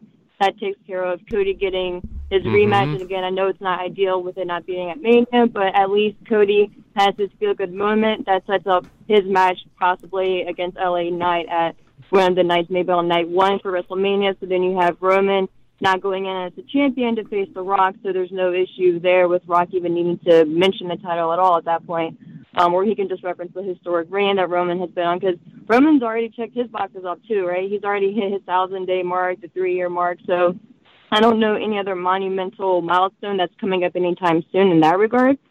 And then it frees Seth up as well to keep possibly, or whoever he's going to go defend his title against that WrestleMania as well. So to me, that could be a possibility. Again, I know the main storybook ending for Cody would be to win it at Mania, but going into Mania defending the World Heavyweight Championship that you wanted, that was your whole storyline, right? And the championship that your father never had and all that. I think that's a pretty good. Yes, it's not winning, and I was in the camp that I wanted him to win at Mania this past year, and I still think he probably should have. But yeah, what do you guys think about that? And who would Cody's opponent be at Mania then? Possibly like an LA Knight, since they'll both be on SmackDown, and if LA Knight stays on his path, he can have a good showing at the Rumble, possibly win the Rumble, since Cody would be in his one-on-one match with Roman at that point. So that could be a good showing for LA Knight. Maybe have him enter in the early numbers, maybe not number 1, but possibly before 10, so he has a good showing. Puts forth that effort, kind of like Gunther did last year. So yeah, just some thoughts there. You could do Solo too, if they really want to get behind Solo and give him a big match, against a big name like Cody in a title match at Mania, and he's going to be more full-time. Roman pulling back from, anything close to a full-time schedule. Maybe that works in a heel-face matchup too. Jake, what do you think about Ashley's suggestion here? That scenario, give Cody the title at the Rumble. That if he moves over to SmackDown sooner, then it eliminates him needing to win the Rumble. The Rumble winner can be Solo, or the Rumble winner could be the person who faces Seth, and maybe Seth opens up night 1 of WrestleMania and kicks things off. A lot of different ways that could go, but her scenario does work also, in addition to the idea of back-to-back matches on 2 nights for Roman. Yeah, I think it could work if you could get The Rock to buy in to having a non-title match and having somebody already have beaten Roman, to come in and still have the match at WrestleMania. I think that would be your biggest hurdle at that point. It was I think a big selling point to The Rock would be, this guy's been the champion for 4 years, and this family story has been essentially the overarching story of WWE during that time period. And to have that story essentially wind down, I guess you'd probably have to do a lot of smoothing over about what's at stake in order to have him come in and do it. But if you could, I think it certainly checks all the boxes. You could have if you have Cody win at the Rumble, then he could face Solo, as you said, or Rollins, or Gunther, or LA Knight, or anybody they had pegged for that spot. Gunther could win the Rumble. Gunther could win the Rumble, and the whole thing is he going after Cody or Seth, and that turns into a big announcement. Right, and so there's plenty of angles there that you could work it out. I just think it's how do you talk The Rock into this idea, and is he still willing to come in if the fight is essentially just over the mantle of tribal chief instead of having all of the grandiosity of the long title reign and Roman being unbeaten, if all that is essentially off the table at that point. Although that does free up Rock to win, but not win the title when there's some shenanigans that backfire on Roman. So there's that option, but you could also do Rock and Jay against Roman and Jimmy, or Roman and Solo, and make it a tag match and get almost everybody involved in some way in that match too, and it turns into a special tag match. So there's various variations that I think could work. And so if you ended up with Cody against Solo, Roman and Jimmy against Rock and Jay, Seth against Gunther, I mean, you're stacking up a pretty good top half of the men's side of a WrestleMania lineup with that mix. So, and then, there's some, little variations here and there that you can do, but that's one scenario. Ashley, back to you for any follow-up. Just my closing thoughts, and then I guess I'll let you guys go. My thought was how The Rock you could kind of flip it on The Rock if you're WWE trying to pitch it to him, would be if you go with my little scenario with Cody winning the title at the Rumble.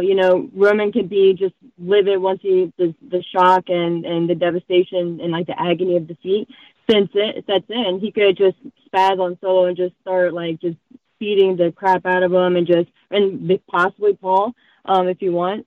Although I don't know why The Rock would care about Paul. But then you can have The Rock make a surprise, I don't know if return, but a surprise, I guess return at that point, depending on how long he stays right now. A surprise return and have him come out and confront Roman and just kind of give a stare off, and then that kind of sets the idea and the thought of him versus Roman at Mania. And to even explain why Rock would have been there to begin with, how would he have known that Roman was going to flip out on the family, right? You can say Rock was going to be there possibly just as a celebratory thing. He expected Roman to complete and kind of just mantle the story again for Cody and kind of go off of that trail, and then he would, whatever reason, you can kind of just put it that way. The Rock was expecting Roman to win, and then once he saw that, but he completely flipped and spazzed out, then that's what brought him out there to kind of save the family and then kind of go from there, and to kind of put Rock in the saving grace and the hero role in that route. But like I said, it was just a thought that I had leaving work. But thank you guys. I appreciate your time. Yeah, thank you, Ashley. That was a good contribution. Jake, any follow-up on her last points? No, I think they're good thoughts. It really just boils down to, what can you talk The Rock into? How far is he willing to go to play ball, and how far are they willing to go to try to make it work? And I don't know where either side stands at this point, and so it's really just a lot of speculative thinking.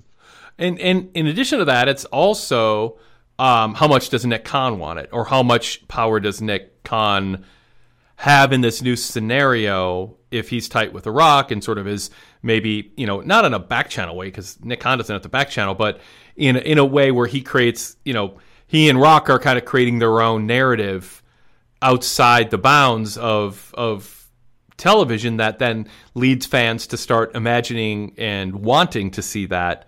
And does that compete with Cody? And then how does that all work out? I mean, it could lead to, political turmoil. It might lead to great ideas and a bigger WrestleMania than ever. I mean, there's a whole range of possibilities here with the limited information we have and how quickly this all came together. But I would say our kind of spitballing here with callers has led to a variety of scenarios that seem, at least in a, detached, I don't say detached from reality, but separating ourselves from maybe the politics and the particulars of the personalities, on paper seems like they would be very fan-pleasing options with where it seems like everybody would win.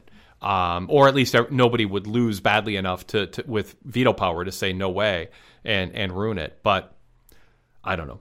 My hunch is Rock's not on WrestleMania next year, but I'm not. But I'm certainly, if he is, it makes WrestleMania bigger if they take some of the approaches that I think we've run down, where it doesn't come at the expense of other things, whether that's Gunther or Solo or the Usos and especially Cody. But I think there's ways to make everybody happy, including the fans. So yeah, I mean, we'll see. Stay tuned. I'm sure we'll talk more about this in coming days, weeks, and months. Jake, is there anything else from SmackDown you want to bring up before we sign off? I think we covered just about everything. I guess just on your last point there, it would definitely make WrestleMania bigger if The Rock is able to participate. But I think if you're WWE, you have to really answer the question is, will it make WrestleMania better, and will it serve your long-term goals 6 or 9 months down the road from WrestleMania? And I mean, I can't answer that because I don't know exactly what their plans are, but they have a lot to think about and figure out financially, and maybe some of this new management will have something to say about it as time goes on too. And how important is a bigger number on Peacock at that point if there's no more money being made? I mean, if it's an outlier pop in viewership for a WrestleMania, but it doesn't lead to, any sort of sustained boom in business, you better make sure that it's not undercutting what you want to do for the next 3, 6, 9 months in WWE, because this isn't about trying to draw an extra 500,000 buys in the pre-network era. This isn't about getting an extra 200,000 network subscribers where they might stick around and it perpetually you're benefiting from it. It really is, because of the way the business is set up, puts WWE in a position to kind of go, well, what are you going to do for us, Rock, that is going to actually help the metrics that we're focused on right now? And there's less of that. There's less for Rock to contribute. I mean, he might sell extra T-shirts. Maybe the secondary ticket market goes up. But yeah, I mean, it's not like a real big difference maker in a quarterly revenue statement based on how things are set up at this point. Cool. Jake, thank you so much. Always a pleasure having you on. Thanks, Wade. Take care. Thanks, everybody, for listening, and we'll talk to you tomorrow night after Collision. Chris Maitland joining me to analyze AEW's Saturday Night Show.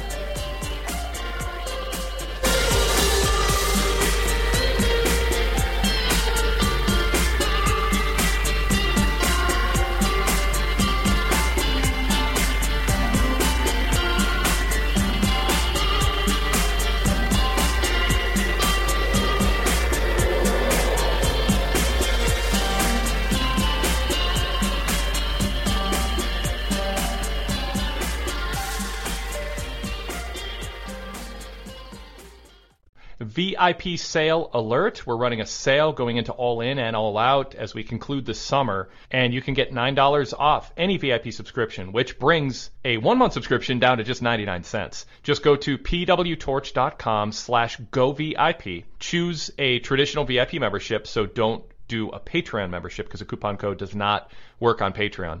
And you have a choice between 3 coupon codes. If you think MJF is going to come out of All In as a heel, use coupon code MJF. If you think Adam Cole is going to come out of the All-In event as a heel, choose coupon code COLE, C-O-L-E. But if you think they're going to remain friends coming out of All-In, then use coupon code FRIENDS. So the choices are MJF, Friends, or Cole. And when you enter that coupon code, it'll activate $9 off a 1-month, 3-month, or 1-year subscription. Again, it's a grand total of $9 off, so it'll bring a year subscription down to $90 or a 1-month sub down to 99 cents. pwtorch.com/govip. That will include our all-in post-event VIP exclusive roundtable on Sunday. It'll include the all-out post-event roundtable a week from this weekend. And you can also catch up on our VIP exclusive SummerSlam Roundtable. Plus, you get all our free shows with the ads and plugs removed and a ton of other content. And that also includes my 40-minute Keller Conversation, VIP exclusive, with Sean Waltman this week, talking about Terry Funk, who he wrestled 10 years ago, by the way, at an indie show, and also was on shows with him early in his career, and grew up a fan of his. So again, that's pwtorch.com/govip, and then enter coupon code MJF if you think he's turning heel, Cole if you think he's turning heel, or Friends if you think they stay friends. I invite you to email the show with feedback or questions or comments. That email address is wadekellerpodcast@pwtorch.com. That's wadekellerpodcast@pwtorch.com. I also welcome your feedback on Twitter. You can follow us on Twitter @pwtorch and follow me @TheWadeKeller. That's @pwtorch and @TheWadeKeller. One way that you can help us sustain our schedule of putting out podcasts throughout the week is by giving us a 5-star rating on Apple Podcasts. Just go to Apple Podcasts and look for our Wade Keller Pro Wrestling Podcast and Wade Keller Pro Wrestling Post-Show and give us a 5-star rating. We hope you think we've earned that score with our fast turnaround times and our quantity and quality of wrestling analysis throughout the week. So take a moment out for us and do us a favor and give us a 5-star rating at Apple Podcasts. That helps us on search returns and helps us grow. And if you want, you can add a few comments about what you like about the programs in the comments section. Thank you so much. Are you a nostalgic wrestling fan? Do you want to hear about shows you haven't seen in 10, 20, maybe even 30 years? Well, I have the show for you. I'm PWTorch.com contributor Frank Pettiani, and since December of 2020, I've hosted Pro Wrestling Then and Now. Together with a rotating chair of co-hosts, we go back and review old shows from top to bottom, talk about where the wrestlers were at the time, and compare what's taking place now to what took place then. You can hear this, along with other shows, as part of your PW Torch Torch VIP membership with exclusive podcasts just for members, compatible with the Apple Podcasts app. Visit pwtorch.com/govip for details and sign up form.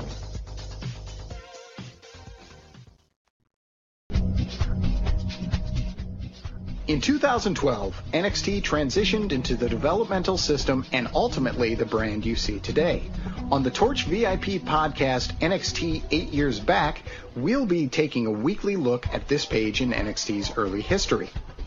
Join Kelly Wells and me, Tom Stout, from PWT Talks NXT every Saturday as we go 8 years back to the day to track NXT's rising talents and why they did or didn't work out, exclusively for PW Torch VIP members.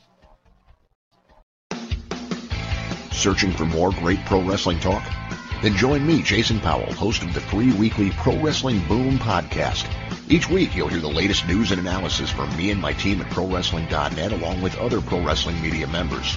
Plus, the Pro Wrestling Boom podcast features long-form interviews with notable names in the pro wrestling industry. Subscribe in iTunes, Stitcher, Downcast, and all your favorite secondary apps, or visit us directly at pwboom.com. Once again, that's pwboom.com. Need an extra dose of positivity in your wrestling podcasts? Well, come join me, Alan Forel, over in the Pro Wrest Paradise at PW Torch VIP as we bask on the bright side of wrestling and focus on some of the great matches and shows from around the world, be it the US, Japan, Europe, or Mexico.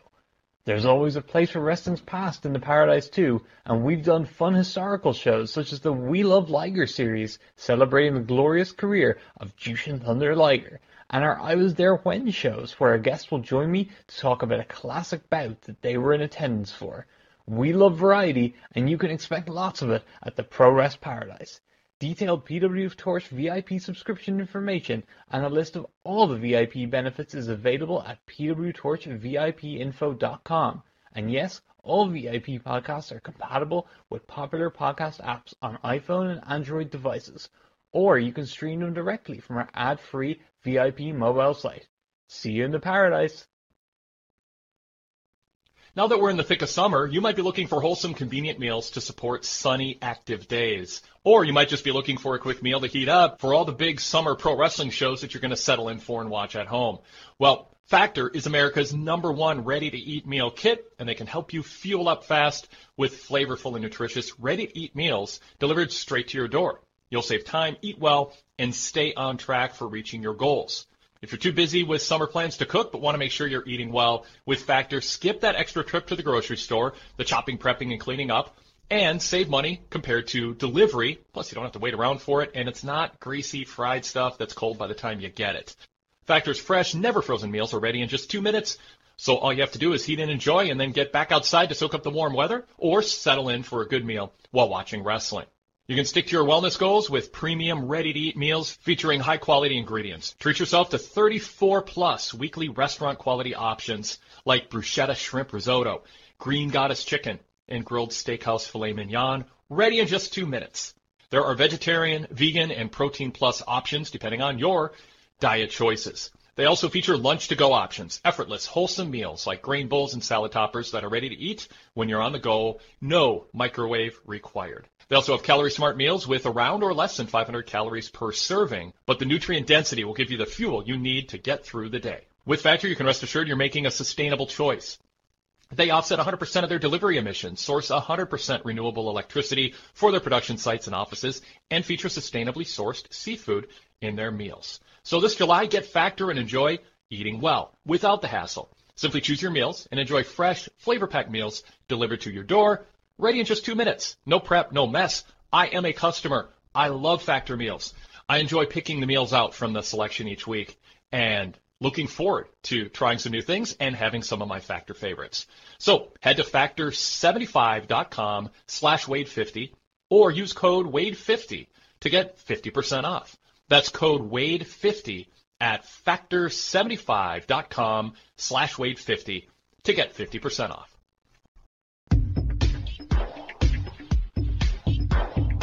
Longing for some nostalgia? Or maybe you want to learn some wrestling history? Don't miss the 90s Pastcast every Friday on the PW Torch Dailycast feed. Alex and Patrick will transport you 30 years into the past by taking you through the Torch issue from that very week. Follow news from the WWF and WCW and all the happenings from across the wrestling industry in real time as the Torch reported it 30 years ago. That's the 90s Pastcast every Friday on the PW Torch Daily Cast feed.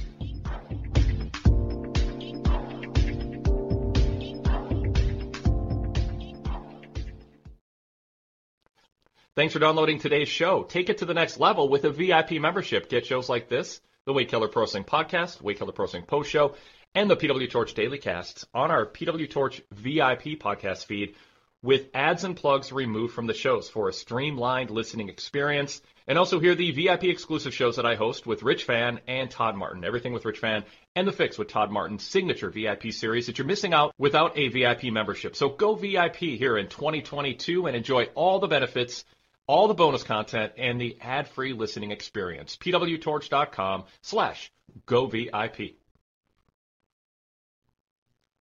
It's a new year, so why not treat yourself to a PW Torch VIP membership and get these shows with the ads and plugs removed and a ton of VIP exclusive audio shows such as the new Focus on AEW and Focus on WWE series that I record throughout the week, dedicated to a focused look at WWE news and a focused look at AEW news, along with commentary, analysis, and Q&A with VIP member listeners. Plus our post-pay-per-view VIP exclusive roundtables and so much more.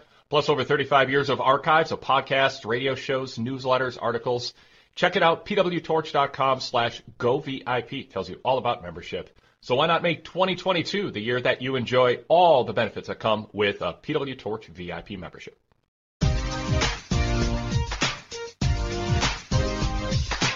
Every Sunday night, catch Wrestling Night in America on pwtorchdailycast.com, hosted by me, PW Torch columnist Greg Parks. Each week, I'll welcome a co-host from the Torch family to discuss the big shows in pro wrestling, taking your calls and emails. You can listen live most weeks beginning at 8 p.m. Eastern. On Sunday nights with a WWE or Impact pay-per-view, we go on the air at the conclusion of that pay-per-view. You can listen live, but of course the full show is available for download on demand anytime shortly after it airs. Visit pwtorchdailycast.com and click the live stream link to find the next scheduled live show link. Search PW Torch in Apple Podcasts or your podcast app to subscribe. Wrestling Night in America every Sunday, pwtorchdailycast.com.